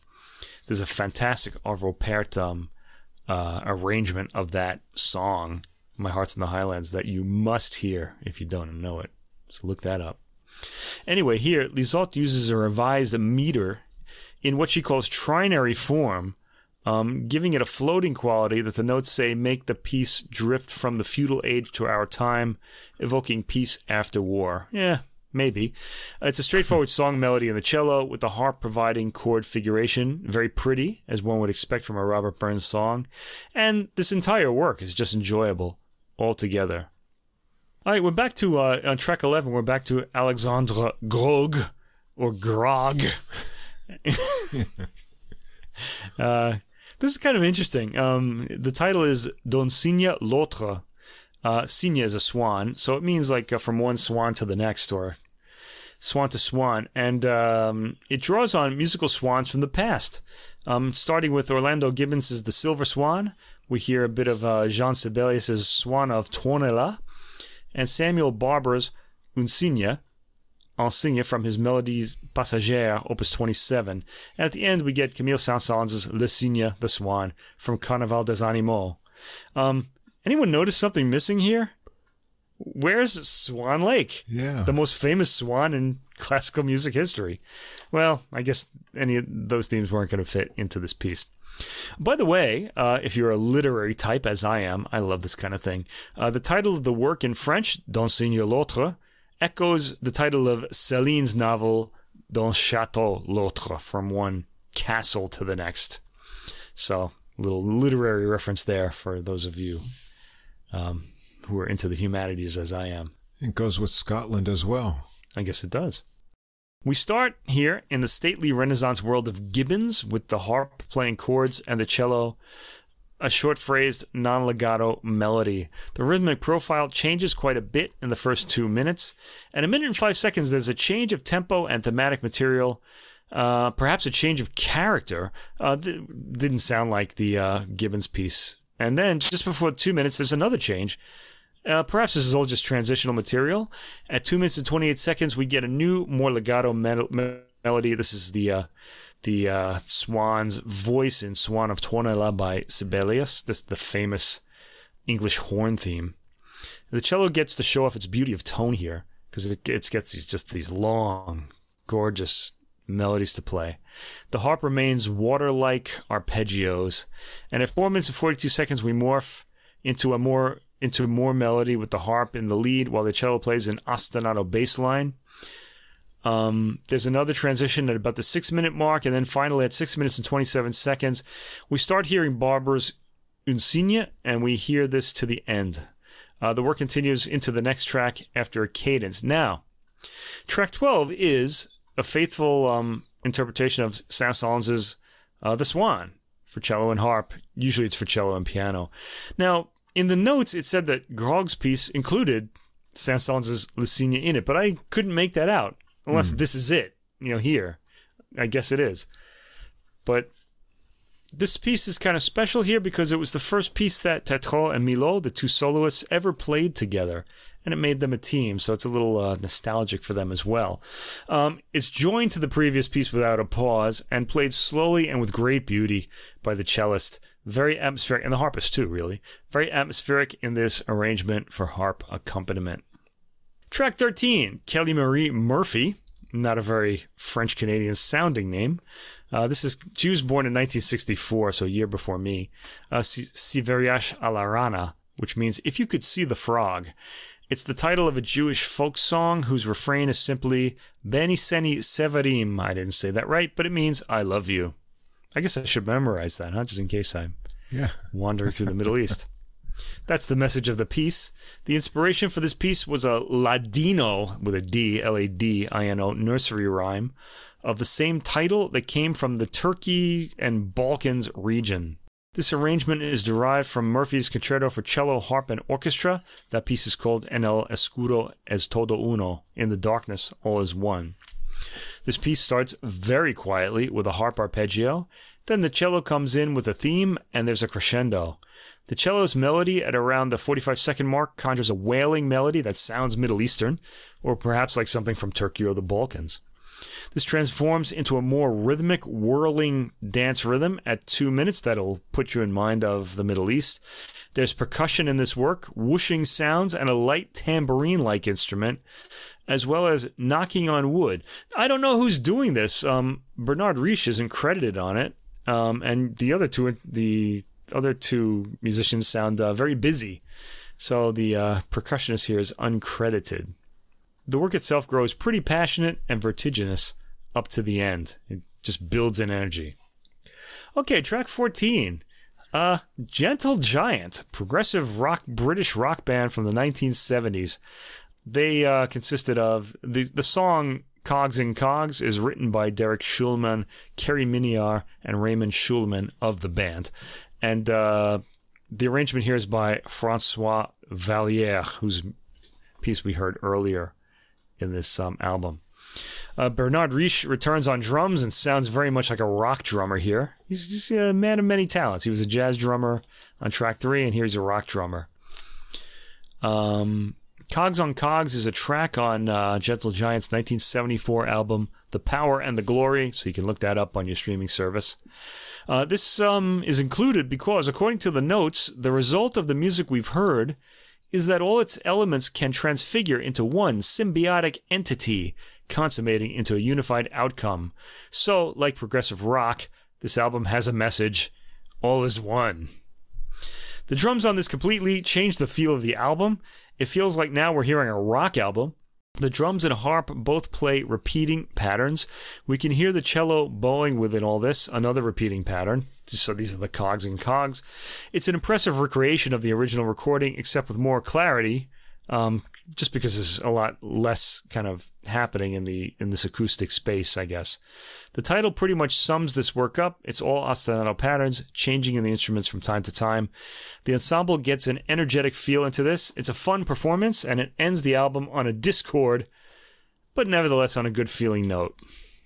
So there it is, an album of very likable contemporary works from Quebec, where we rarely hear from. Thankfully, the Atma Classique label is changing that. There's nothing not to like here. The two soloists sound fantastic together, breathing as one in their phrasing, anticipating each other's attack exceptionally well. I really didn't know what to expect from this, and as a result, it went way beyond my expectations. Highly listenable, very pleasant. I would absolutely hear this. Fill your life with some new contemporary music from Quebec. Yeah, I found this really engaging. It's probably going to take quite a few listens to get everything, in my mind that's going on in here. There's a lot of interesting things. I like the sparse instrumentation that makes it easy to listen to and pick out the parts. And the recording is really clear and also rich sounding. Yeah, way to go, Atma Classique. Yeah, the pieces are modern, but very accessible. It's pretty easy listening. Melodic, rich harmonies, and there's a lot of variety in the composition types. And what I liked also is the harp and cello take on a lot of unique instrumental roles. So you get, for example, walking bass in the cello, some guitar-like strumming things in the harp, more piano-like things too, rather than just the angelic kind of arpeggios that you often hear the harp relegated to. So they show a lot of flexibility, and overall a very enjoyable and varied program. So I thought this was an outstanding sort of representation of contemporary music that I think almost anyone would enjoy. Yeah, let's give the sound engineers some credit here. This is recording producer and sound engineer Carl Talbot of Musicom Productions Incorporated. Also sound engineer and music editor Philippe Bouvret, also for the same company, Musicom Productions Incorporated, and assistant sound engineer Alexis Tremblay. So they had 3 engineers working on this. I guess that helps. Usually you only get Helped 1. Here. So, yeah, so there you go. You guys sound great. Yeah, really good work on the recording as well. All right. And there we go. There you have it. Now we're on to the organ, the jazz organ coming up here. Yeah, we're riding the wave of the organ renaissance of jazz. It just seems to be so many recordings coming out. And, certainly since we've started this podcast, there's been, they're popping up all the time. So much so that tonight we're going to revisit 2 musicians that we've heard before on the podcast. And we're going to get one that's come out of hibernation for the first time in a long time. Maybe he thought, organ is the happening thing. And so it's time to get back in the mix here. Yeah. And so we're going to start with that because this is something a lot of people have been waiting for. And, the anticipation was built up, as is always done on Blue Note, with their promotion and teasing sort of. I think there were a couple tracks available of this early, but we're talking about Mr. Ronnie Foster. Yeah. Originally from Buffalo, New York. We've got some upstate New York connections going on in the program tonight. Yeah. And on his new release, Reboot, appropriate title, the first release in 36 years from Ronnie Foster. That's a long time. Yeah, but he's a name that stuck around with a lot of people. He had 5 kind of well-known Blue Note albums in the early 70s. He played on hit albums by Stevie Wonder, George Benson, and others. And so we haven't heard him for a long time, 36 years. It's also the 50th anniversary of his 1972 Two-Headed Freep album, which is also being reissued this year. Oh, cool. Yeah. Because I heard that earlier. And also, I guess this album is kind of noteworthy. The tune he had, Mystic Brew, was sampled for, this Electric Relaxation tune from 1994, A Tribe Called Quest. So I guess a new generation got to... They're a hip-hop duo or trio or crew, let's say. We should mention Foster is 72 years old, by the way. Right. And I get the impression, since we've listened to a lot of organ this past year, I call him sort of a conjurer. He sort of pulls out a lot of kind of feeling from the organ rather than, dazzling with kind of pyrotechnics and things. And so I got a lot of emotional vibes and different kind of feelings from this recording. So Ronnie Foster is here. He doesn't play a Hammond B3. He's got an XK5, which I found has a really nice, dark, and rich tone that comes through on this recording a lot. And he's also going to treat us to some piano on here. More about that later. He's got his son, Chris Foster, on drums on 4 tracks here, shouting some background vocals on 1 track too.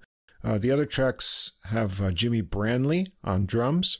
Fine guitar playing by Michael O'Neill, who has quite a resume too. You can look him up. Luis Conte on timbales and shaker. Lenny Castro on conga. Jerry Lopez guests on guitar on track 6 for something quite surprising. We'll get to that too. And Josh Connolly shouts it out on the 1-track background too. And all tunes except for one that will be obvious as we go through are Foster originals. So we start out the program with the title track, Reboot. Gets a drum intro to a funky, syncopated organ, bass, and chord kind of thing going on. The bluesy main melody is handled in unison by guitar and organ. There's a contrasting, uplifting section, and then another kind of different sounding bridge in this tune, a kind of unique structure. The drum beat is tight and rocky with nice changing subdivided grooves from Chris Foster here. O'Neill is up for a guitar solo first, starting relaxed with some nice biting bluesy licks. And then Foster has a great throbbing bass line going on down underneath there. He comes up next on organ, leaves a lot of tasty space, but gets impressive running lines, tight locking, punchy chords in his solo. O'Neill has a nice scratch rhythm going on the chords behind the organ. On the bridge section after the organ solo, there's some cool organ swells that fill out the sound. And then they take it through the funky melody to close it out. So it's, a nice kind of intro, get a nice groove feeling going. The second track is Sultry Song 2. So a little organ, bass, and guitar riff intro, and then into an easy R&B groove feel with a nice clicky drum beat from Brandley. O'Neill plays the relaxed melody over Foster's locked-in chords. There's some light conga from Castro to add extra rhythm. It's got that kind of I'm chilling outside with a cold drink feel to it, like you can't be bothered with anyone else's problems. There's a bridge section with more organ swells, and the final chords are left to float over some light cymbal fills before the groove kicks back in for the guitar solo. O'Neill's more jazzy here on his solo, fluid phrasing and runs. Foster takes over with a two-handed entrance, kind of pops right in there, but then he solos gracefully. I love the warm, thick tone of his organ. He works into cool rhythmic figures that he ascends on chromatically and into more playful phrases. Once more around that melody to chill it out again, and they take it out with the opening riff section that fades away. Yeah, but before you say it, we should all try, for Sultry Song 2, we should all try to attain the state that this song puts us in, especially now. You need like a tropical shirt, a drink with, a fruit slice on top and some shades, and you'll be all set to get that mood. You just listen to it, you'll know what I'm talking about. Okay. Track 3, Swingin', and as titled, it's a swingin' tune. It's in 12-bar blues form with a cool little rising figure in the unison guitar and organ melody. They go around twice for good measure, so you get that in your head. Nice walking bass, organ bass there. O'Neill's up first for a guitar solo. Some nice percussive blues licks and chords. Foster's next on organ. Some harmonic fun around the blues chord sequence there. Chasing phrases he ties together before getting more bluesy and rhythmic. Below a nice high held chord, where they do that kind of cross hand thing, maybe holding it up there. Back through the blues melody twice again, and a cool percussive outro with some final bluesy guitar licks and swollen organ chords. Very tasty. Get your blues bite fix on this one. Track 4, Jay's Dream. It's a solo organ for this whole tune. A very rich intro, deep bass, and a nice swell into a rubato ballad melody. Foster lets some more brightness in on top in a spot before flowing through the melody as you get surrounded by the big fluffy organ tone blanket. You just imagine someone coming up with a huge fuzzy blanket on this one with all that tone wrapping up around you. Foster adds some more varied tones then, improvised ornaments as he goes through it. There's a nice clean break added in too, right before the final kind of easy and lush ending push. So I like that little pause. It sort of just gives you a little reset there. But you really soak up that organ tone here. Now we get to the non-Foster tune, non-composed tune, and of course it's by Stevie Wonder, Isn't She Lovely? And interestingly, Pat Bianchi, who we're going to hear later in the program, we heard last year do this tune on his all Stevie Wonder release back in episode 39. I like what Foster does with the arrangement here, though. He has a lot of fun with the beginning of that famous lead-in phrase. He teases a couple times with it, and he goes to this really dark kind of chord that contrasts with it. So he does that twice. Then you're off on the melody, and you get that thick, pulsing organ bass below. It really, that low tone, it just resonates through everywhere. Great. Foster builds up to his full entrance on the B section. Chris Foster, his son, with a nice little snare roll underneath. I liked that. O'Neill joins in as well, adding tasty rhythm next time around the melody. Foster extends the pickup riff idea into the start of his solo, building up higher on it. It's a fun mix of melodic lines, runs, and cool, trilly, playful figures. They have another round on the melody, repeating and stretching out a sparse version of the final phrase and ending on the riff with a little extra harmonic tension. Yeah. Now, apparently, Ronnie Foster played on the original recording as well. Right, yeah. Yeah. That's pretty amazing. He played on the Songs of the Key of Life album. Right. For sure. How about that? And I like what he does, funking up this one a little bit. It's a nice arrangement. Now we're going to get something completely different and rather cool.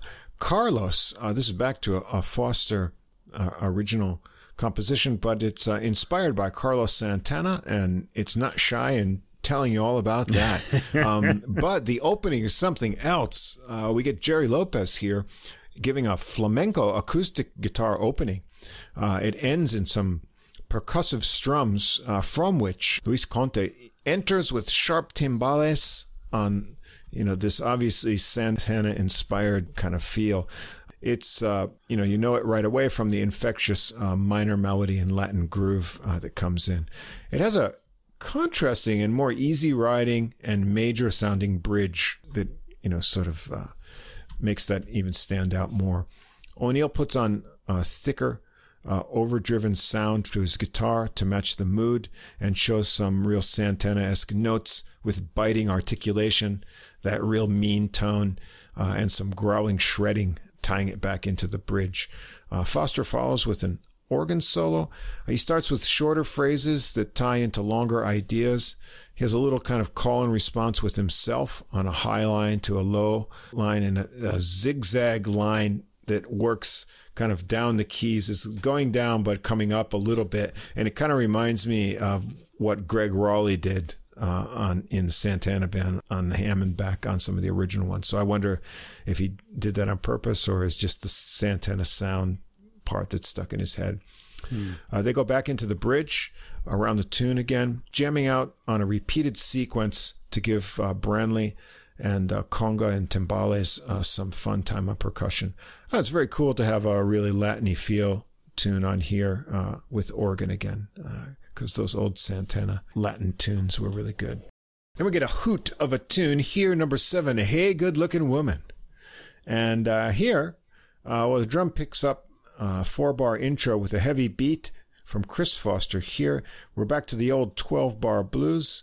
And O'Neill goes round once with a bluesy guitar solo, and then we're going to be treated to Ronnie Foster's vocals.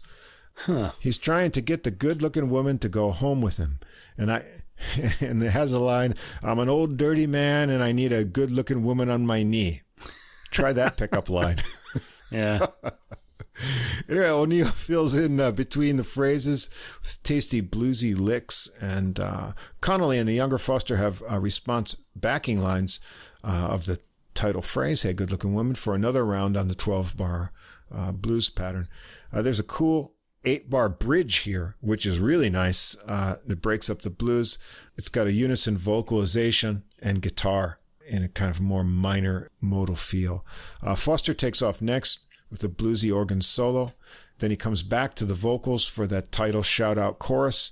And then they go back through the vocalized bridge with the guitar once more, and a little outro with O'Neill's guitar to the end. So just kind of a fun shouting blues number there. Track 8 is After Chicago. This one has got a rubato and soft synthesizer-y. Synthy sounds easier to say. Solo opening. A slow drum and conga groove gets the main tune started. O'Neill and Foster work the legato melody together. There's some nice harmonies there too. Next, O'Neill switches to acoustic guitar for a very clearly articulated solo. Great tone and rhythmic feel. I like that change up. Nice little double stops and tasty figures in that acoustic part. Foster solos with rolling figures, repeated rhythmic things, and that turns into lines with a variety of sweet Leslie effects there. Once more around the easy grooving tune to finish. And we're going to end up with something different again. Track 9, After Conversation with Nadia. And so Foster finishes up here with a contemplative piano solo tune. It's pretty, sparse, it flows gently. There's some little ear-catching harmonic tensions along the way, a variety of phrasing ideas that he goes through. It sounds interestingly that he adds a little synthy sustain between 3.5 and 4 minutes, 4.5 minutes here. Take a listen. There's a little extra layer there. And the final strain is interesting. It's kind of an alternating pedal tone and chords that sort of let it down in a sequence very gently. So a contrast to the organ program. Anyway, I found it to be a fun collection of tunes, a lot of variety. We've got enough blues. We've got a full-on Latin piece and also the percussion giving a Latin sort of feel to a couple other tunes. R&B kind of grooves, those cruising grooves where you got to get out and with your sunglasses and a nice drink there. Foster's organ sound is captivating. His solos are exciting. As I say, he conjures up these kind of moods and deep tones of the organ. Nice sidemen. His son pitching in on drums. The Latin percussion is tasty. O'Neill's extremely tasty and varied guitar tones on both acoustic and electric. Piano, and then the flamenco addition from Jerry Lopez gives some extra spice. Hey, and that's an entertaining album. Nice to be back after 36 years. Yeah, when I heard this, I went off on a Ronnie Foster listening adventure. Oh, cool. I really wanted to hear the earlier albums. I didn't really know them. By the way, you mentioned that there's some funny stuff about A Tribe Called Quest. They were sampling a lot of jazz albums. I think the rapper Q-Tip's dad had taught him a lot about jazz, and he did that. And when they made their album, The Low End Theory, they got Ron Carter, of all people, to play the bass on it. Oh. So he's even on that album. Wow. Know? Now, when Ron Carter agreed to appear on the album, he had a condition. He said he doesn't want to be on an album where there's any swearing. So they had to keep it clean. But here's the thing. They really didn't. But you can hear like these dropouts because they couldn't release the album with the swearing on it if he was going to play on it. So you can actually hear certain like words drop out. Wow. Interesting. But yeah, it's pretty interesting. And apparently maybe it was on that album that track, which Mystical Brew, what was it called? I don't remember. Oh, let's see. Yeah, I think it might have been that one. I don't know about this kind of hip-hoppy kind of stuff. Yeah, but that was a special era back then, the Native Tongues hip-hop groups. I guess the album was Midnight Marauders. Midnight Marauders. That's the one that came after that. Okay, so it was a later one. Yeah. All right. But there's a lot of jazz on the Low End Theory as well. All right. Anyway, so I did that. I went back to listen to some of his early Blue Note albums, curious to hear how he made his name. It was worth the time, of course, and I wish all those were still available as CDs. But we could still hear them, and that's a great thing. This album was really enjoyable. It was nice. He has a great sound. Again, he's playing a unique instrument as well, because you usually hear the Hammond, B3, and that's he's using a different instrument. I liked his sound a lot, and that's what really sent me back to the older recordings, which aren't as well. Well, it depends on what you think a good recording is. The sound was not as good as it was in the 60s, actually. Yeah, but jazz aficionados will argue that they're better recorded simply because they capture like a live sound, whereas albums today are more produced. But I thought this sounded fantastic. Blue Note did a good job on this one, yeah. Yeah, this is enjoyable. I really like the sound. Very full sound, soulful. I guess I'm gonna have to get this one too. Oh man, I don't have any room. I've got to start construction on my Costco-sized warehouse so that I can store all my CDs there. Anyway, Ronnie Foster, you're still young. Give us some more. Let's get another one. Let's have early another one, next year. Yeah, we can do it. All right, now the next two organists we've heard previously on the podcast here. Big fans of their work. Starting with Mr. Brian Charette from Connecticut and his new recording, Jackpot. This is on Cellar Live label. Now, we first heard Charette in episode 10 last year. That was his his own release, Power from the Air. That was on Steeplechase. And well, that was kind of a different outing, and that's the kind of thing he often gets or works on these days. So that one stood out for having sax, flute, and bass clarinet kind of an interesting woodwind section. And more recently, we heard him with Doug Webb, the woodwind master, man. And he was fantastic on that record. Yeah, it was great on there. That was The Message on Positone Records that came out back in April. And when that was episode 65. And so here he is now being on Cellar Live. He's with the owner of that label, Corey Weeds. And they put out a lot of things recently. We've done some of them on the podcast. Anyway, Weeds, a tenor sax player. According to the album notes, which Mike has this one in his possession. I like this player, yes. I like the Dub Webb album so much that I had to go for this one. So after those kind of more ensemble-oriented or incorporating his sound with these woodwinds and things, he wanted to get back to a more traditional-sounding recording with some more swinging beboppy tunes and a more kind of classic approach to his organ influences that include Jack McDuff, Melvin Rhine, Don Patterson, Larry Young, and of course the great Jimmy Smith. So, rounding out this, as I mentioned, Corey Weeds on tenor sax, the label owner. We've got the great Ed Cherry on guitar, and the fabulous drumming of Bill Stewart here, and all compositions by Brian Charette. We'll start out with Polka Dot Pinup. It's a great title.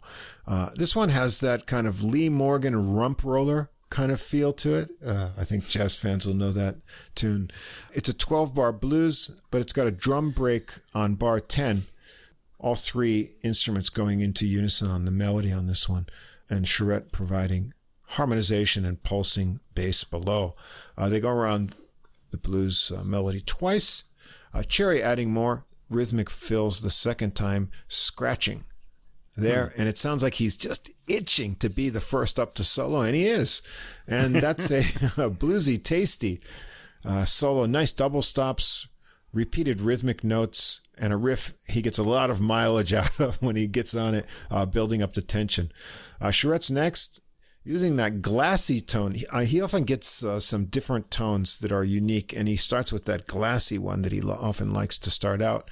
It gets great percussive bluesy riffs and chords into a quite funky solo here. Weeds rounds it out, keeping it bluesy with a nice husky tone on tenor sax. Two more rounds of the melody. The second with fun fills from Charette, and then they vamp out on the final phrase of the melody to finish it. Track 2 is called Tight Connection. It's an upbeat swinging tune, AABA form. Weeds takes the melody solo. There's nice snare hits below from Stewart. Charette gets the solo first. I like the compact percussive tone he uses here. The articulation is clear. His phrasing really swings. Weeds returns for a swinging solo with fluid phrasing, but lots of energy-packed lines. Cherry comes last with little short, tasty phrases, some chord strums, syncopated double-stop lines, and nice singing melodies out of the guitar. And then Weeds takes it through the melody once more. Track 3 is called Triple Threat. It's triple meter, as suggested. I'm not sure if it's actually 3/4 or 6/8. I could feel it either way on this tune. Weeds handles the melody on tenor for the first two sections. Then they trade off phrases from organ to guitar to sax. So that could be part of the triple to the way it's traded off there. Once more around with the guitar doubling the sax on the melody. After the trade off, Weeds launches into a solo. Nice husky and forceful blowing here. Stewart's really revving it up on the drums underneath. He's a really nice drummer. Cherry has a solo next with bouncy rhythmic phrases, punchy chords, more double stops, and then Charette plays some cool, evenly phrased lines to start out in his solo. He mixes up triplets, other rhythmic figures, really nice. They go around the melody again, and then Weeds and Cherry trade off solos through a fade-out ending, just the kind that Mike hates. In jazz, I hate it. And, in popular music, it's fine, but I feel like, in jazz, I think you should end your... You always wonder what track. They played next, Having a fade out, too, kind of implies that the music is just going to be playing on into eternity. Like you're leaving the room, you know, because, and then they're still playing, and they might be having a better time without you. So I always feel like I'm being left out when the music I always fades. Think of you when I hear a fade out. Yeah. in jazz, right? I don't like jazz. the jazz fade. Yeah. That's on our list of things that we don't like. I think on the adult music podcast, along with jazz suites. Although there are a few jazz suites that we like now, but I don't know. In general, it I don't only like works the idea when of a it's jazz like suite. Boston's More Than a Feeling kind of fading away into the ether. Well, if it's a pop tune, that just kind of makes me feel left out. You gotta go home now. Yep. All right, track 4 is Good Fortune. This is a cheerful samba tune, light clicking in the drums from Stewart. Charette works out the melody himself with a percussive and clear tone. Cherry does some nice rhythm work behind that. After a couple times around, Weeds comes in for a smoothly articulated and phrased sax solo. Charette solos next with the same clear style as the melody. In the right hand, he leaves the chord work to Cherry's light strumming here, so you get just that clear organ melody line. He ties that back to another round of the melody as well, and then Stewart gets some drum focus until the end over chord work by Cherry that Charette syncs up with lightly as they go through it. Track 5 is Upstairs, a hard boppy swinging minor theme played with gusto by Weeds. It's got a 12-bar A section that repeats, an 8-bar bridge, and then one more A section. There's a nice driving organ bass from Charette underneath, who is up first for a solo. It's groovy, hard driving with tight drum feeding from Stewart underneath. Weeds returns for a sax solo, getting in some bluesy licks, husky low register tones, but smooth lines. He connects it back into the melody, presses it to the end with a nice big minor organ chord right there at the end. And I got to mention, track 5 on the CD is unmasked, and I'm wondering if they changed the track order for because you probably heard this on the streaming, right? On Deezer, yeah. Okay. I got unmasked as number 9. Yeah, I got the reversed on the CD. Track 5 is unmasked, and track 9 is Upstairs. Oh, it's kind of late, but speaking of track disorders, I should go back to the last classical recording. Oh, really? The Quebec one. Transfiguration. When I was listening to that and taking notes, the Deezer, it's very interesting. If you click on the album and then you look at the number of tracks, I was starting to go through it, and then I realized that the basis for my notes was from the Presto listing of the CD tracks, and they didn't match up with Deezer. And so there's 2 tracks that are missing from the Deezer album listing, but they're not missing from Deezer. They're on Deezer, correctly titled and also attributed to the group. They just don't show up when you click on the album. Anyway, if you listen to our playlist, I've researched for them and added them in the playlist properly so you can listen to it in the correct order. That's weird, really? Yeah, it's weird. But it happens once in a while, That's an odd thing. Streaming, I'm telling you, always go for... although earlier this year, we got kind of messed up by the... what was that piece called? The Mass one.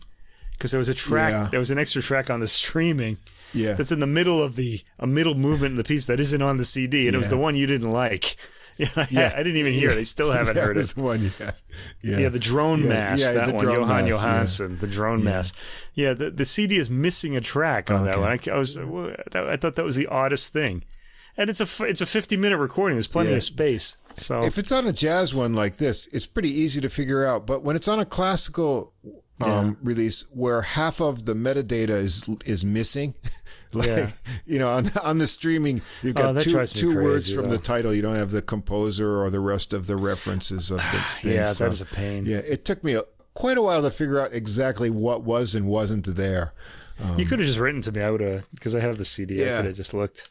I did write to Deezer and I told them that it was missing, so maybe they'll fix it. But anyway, if you're listening to the podcast now and you're planning to check out the recordings, be sure when you go to that Transfigurations that you go to our podcast because I added them in there manually so that they'd be in the right order. Okay, now back to Brian Charette. Here's another meta question. So Unmasked on the CD is track 5 and Upstairs is track 9, and they're reversed on the on Deezer. But here's the question. These are all instrumental tracks. How do you know, are the tracks are the tracks the same and the titles are just kind of mixed up? We got to check this out. I don't know. Yeah. We won't know unless I go back and. I guess we should do. That could be my project for tomorrow. Could be. I didn't actually know that was happening. Anyway, right. I'm curious now. Anyway, what we'll refer to as track 6, and possibly a highball next. Highball is right. Yeah, that would be the same as on the CD. Okay. Is a hard-driving, minor swinging, bluesy tune with some harmonic twists in there too. So don't get too comfortable with that bluesy feel. They work up the excitement on an 8-bar intro. Weeds comes in midway. Then Weeds plays the melody through with Charette doubling in some spots, and Weeds carries on into a solo. A good intensity, a thick sound swinging hard over the groove. Cherry's next. Tasty, distinct bluesy phrases and some tricky licks in there this time. Charette mixes up the rhythmic phrases on his own solo, has some blazing runs, but he keeps it bluesy all the time. Weeds returns for another time around the melody, and then they vamp out for a while for Stewart to do some drumming, ending on a relatively sweet chord to finish it up. Track 7, Vague Reply. Weeds sits out on this one. It's a fast-swinging 12-bar blues with some fun chords added in and a syncopated final 2 bars that makes it stand out. Charette takes the melody around 2 choruses. Cherry solos first with some really creative rhythmic ideas. Charette's next, playing with high-energy lines, and then another couple times around the melody. They stick on the last 2 bars, repeating it for Stewart to jam out on the drums, and he works up a frenzy there. Track 8, Jackpot, the title track. Weeds is back, blowing the happy melody on this mid-tempo swinging title track. The last 2 bars of the A section is left for Stewart to fill on drums, and then the B section has a fun, contrasting, mixed-up rhythm of alternating notes that break up the swing feel. Weeds comes up first for a swinging and bluesy solo. Cherry follows with a fun, also bluesy solo. And Charette next keeps the bluesy ideas coming with nice hesitation in his phrasing, sort of that sticky feel to the fingers moving to give a little extra kind of nuance to it. Sax, guitar, and organ then trade off 4s with Stewart on a round before they go through the melody once more. And then track we'll refer to as Unmasked. Actually, we should refer to this track as Upstairs, and here's why. I'm looking at this on Deezer now, and track 5, which is labeled Unmasked on the CD, is 4 minutes and 16 seconds, as is this track. So the sounds we hear, apparently, on the CD and the Deezer are the same, and I'm going to guess that Deezer messed up the order of the tracks simply because the CD's printed out, and I would think they took more time to. Probably so. I mean, we don't know, but we'll go for the CD. I'm going to look this up on Spotify and see what order they have it in. See how it goes. While you talk. I've got the link there. Yeah. Right. Anyway, this is another medium swinging tune, another AABA form. Weeds blowing the happy melody. There are interesting movements in the harmony that keep it feeling fresh. Weeds solos first, sounding inspired, surfing over these chords. Cherry has a laid-back solo on this one with tasty phrases, and Charette makes nice melody lines in his solo, connecting ideas expertly, mixing in some double-time lines, and Weeds returns for another run through the melody. So, as advertised, it's a more traditionally boppy, bluesy, and swinging recording. Charette makes the traditional sound exciting, though, with his catchy melodies, all original stuff here, and interesting harmonizations. Also different feels. We've got some Latin and waltzing to go along with the swing. Cherry's guitar is always tasty. Stewart's drumming is precise and creative, and Weeds adds to the sound mix with his husky, enthusiastic, and swinging lines. Well done. Yeah, well, I'm looking on Spotify now, and they have the same track order as Deezer, with Upstairs as the track 5, with the same song or track length as the one labeled Unmasked on the CD. Now, the CD track list, there's only lists these songs once, so yeah, there's nothing doubling it in any booklet or anything. So now I'm thoroughly confused. I don't know what's going on. So Yeah. obviously this is the track list that was sent out to all the streaming Digital services. releases, yeah. Yes, we're gonna have to write to them and ask. Yeah. You know, we gotta write to the label or to Mr. Charette himself. He would know Yeah. the titles of his own track. Anyway, Let's get just to the bottom of it. let's get to the bottom of this. This drives me crazy. Anyway, Charette's prior album, Power from the Air, was the more adventurous album, and I was kind of curious about what he was going to do here. This album pays tribute to the groove-oriented jazz of the 1960s, I thought. You mentioned Lee Morgan earlier. It's just interesting to hear him in this guise on a solo project. He's not up front in the mix, surprisingly. I mean, he's the leader. You would think he would be. Okay, but the sax is more prominent on this recording. I guess he's just giving his guest the bigger piece here. Well, he does own the record label, so. Yeah, he does. Yeah, right. Charette is easily heard, though, and this is a refreshing listen with old school grooves, sounding very 1960s in its overall sound as well. The instruments are panned into different channels more or less, with the guitar on the right, drums mostly on the left, which I found odd. I think drums should be in the center, shouldn't they? I don't know. Usually and organ where they towards sit. the center, with sax a little more towards the right. It's a good feeling. Old school swinging album. I liked it a lot. Yeah, I mean, the spirit is traditional, but I thought Charette has a gift with melodies that just sort of sound familiar the first time you hear them. Mm-hmm. It's not so much that they sound like something you've heard before. They're good melodies. But he does do some interesting different harmonies that you might not expect under something that sounds really melodic. And I thought that gave it a little bit of freshness to the overall feeling. Yeah. Yeah. All right. And are going to round it out with another player we mentioned before, who we've heard before on the podcast. That's Mr. Pat Bianchi, also from New York, Rochester, New York, upstate. Wow. Yeah. It's around your neck of the woods, I think, right? Well, More kind of out a little bit further west, but I know to you New Yorkers, it's all upstate, but upstate is a vast land that is pretty wide and spread out. Anyway, lots of great musicians hail from Rochester, because like all of upstate, there's not a lot to do for a good part of the year except practice music when it's a That's why frozen Russian wasteland. musicians are so great. Yeah.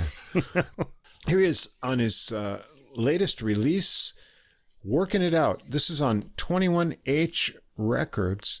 Now, we heard Pat Bianchi back in episode 39, as I mentioned earlier, with his Stevie Wonder music release called Something to Say. That was on Savant label. And it's really hard to find any information about this new recording. There's no listing. He doesn't even have it mentioned on his website that I can find. So I had to go check all the composers and stuff myself. But other than Pat Bianchi on organ, we've got Mark Whitfield on guitar and Byron Landam on drums. A couple live tracks here, and we've got a nice combination of mainly tunes from other jazz musicians' original compositions.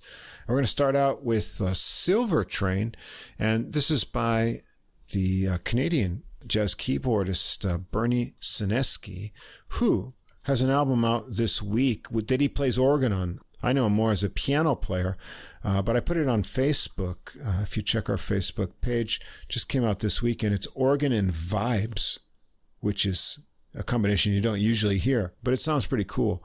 So check that out. Anyway, this is a Sineski tune, Silver Train. It's an interesting kind of structure. It's syncopated, quickly moving harmonic intro of 8 bars. It'll surprise you and wake you up right away.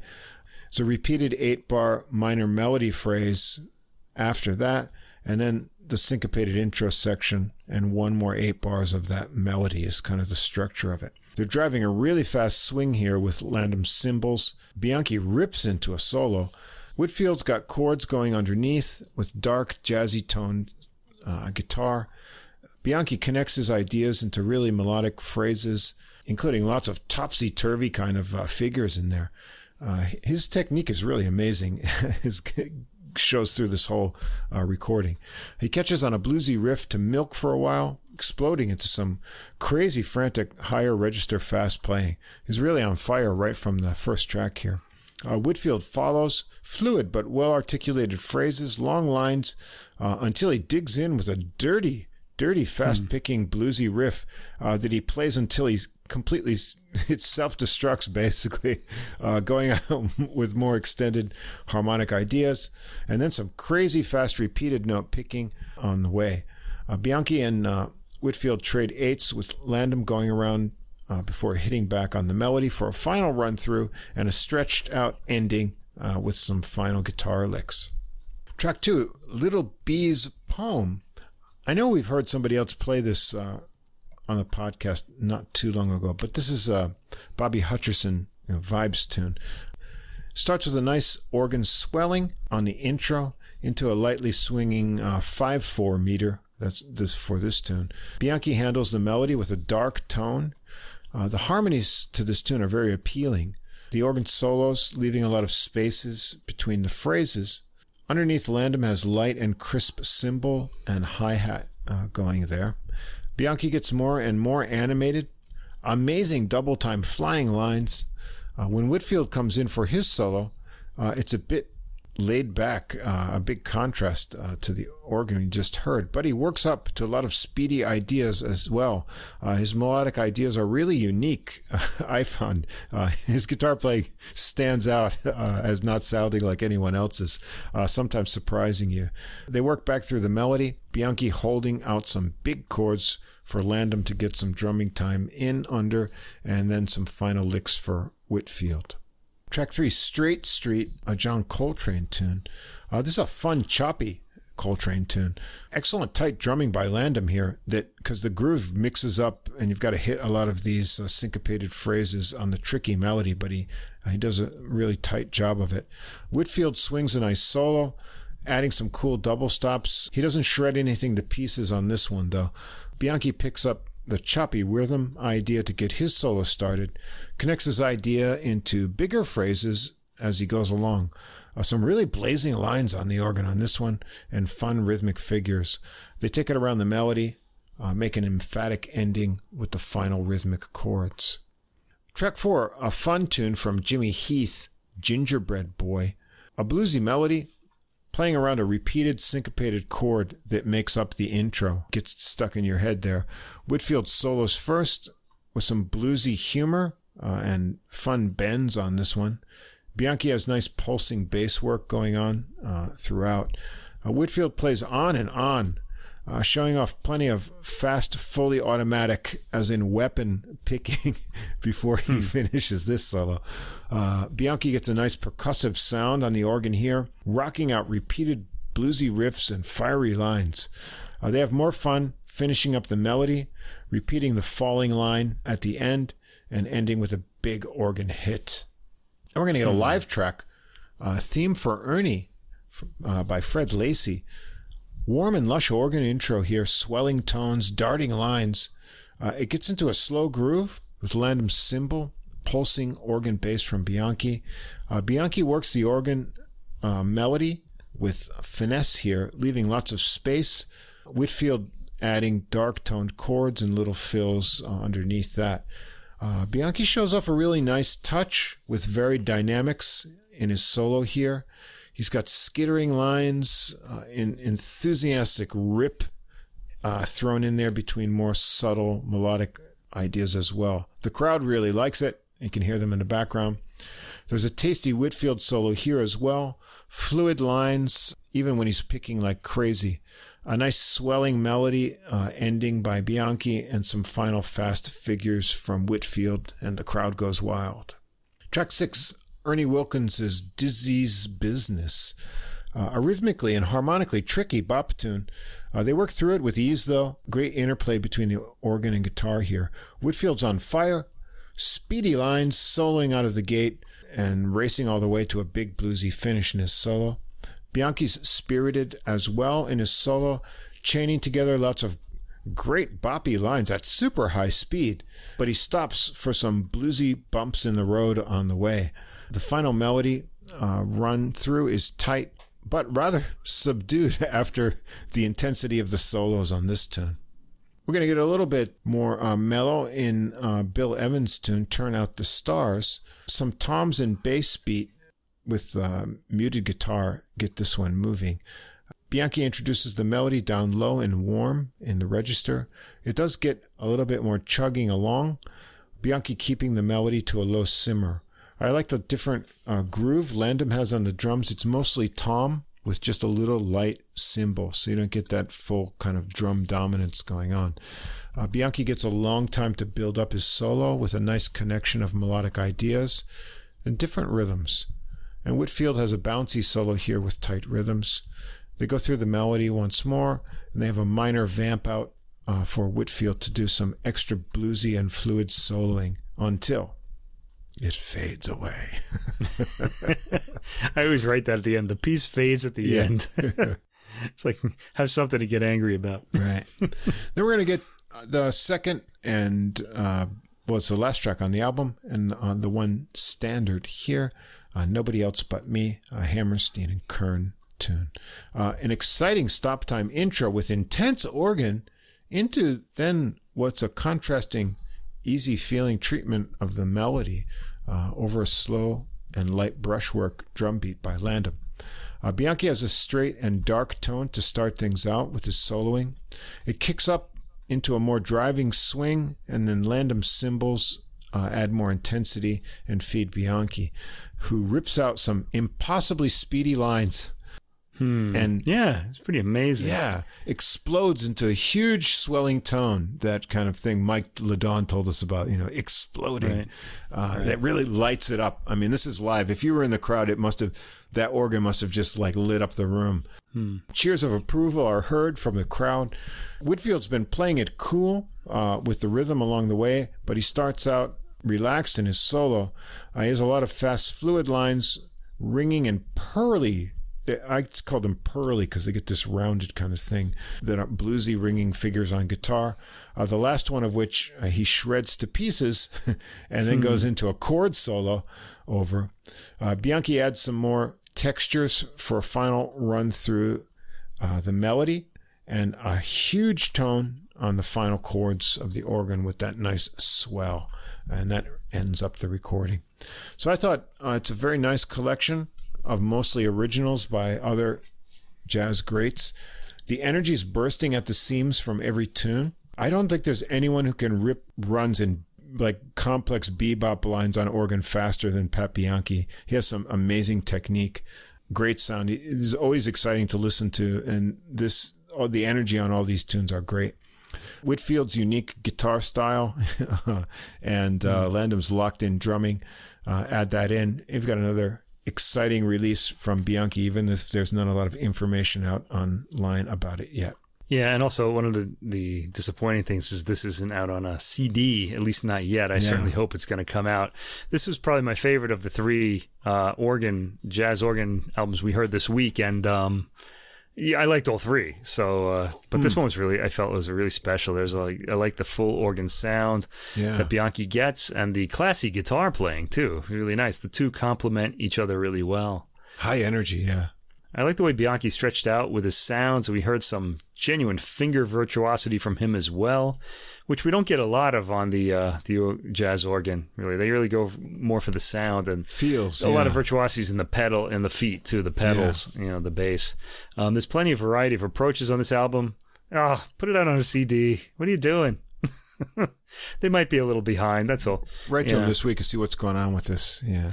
Yeah, now before we end, I'm going to give the final verdict on the Brian Charette album. I looked at the Bandcamp site, and that is the same listing as the all the streaming sites. So I'm guessing track 5 is indeed upstairs, and track 9 is going to be unmasked. I think they just printed it wrong on the CD.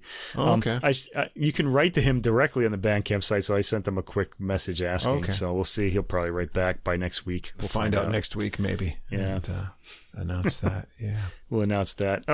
Because we're really anal here at the Adult Music Podcast, because we want you to know the truth. Yeah, we got to get to the truth. Yeah. We got to give you the accurate information. Yeah, that's right.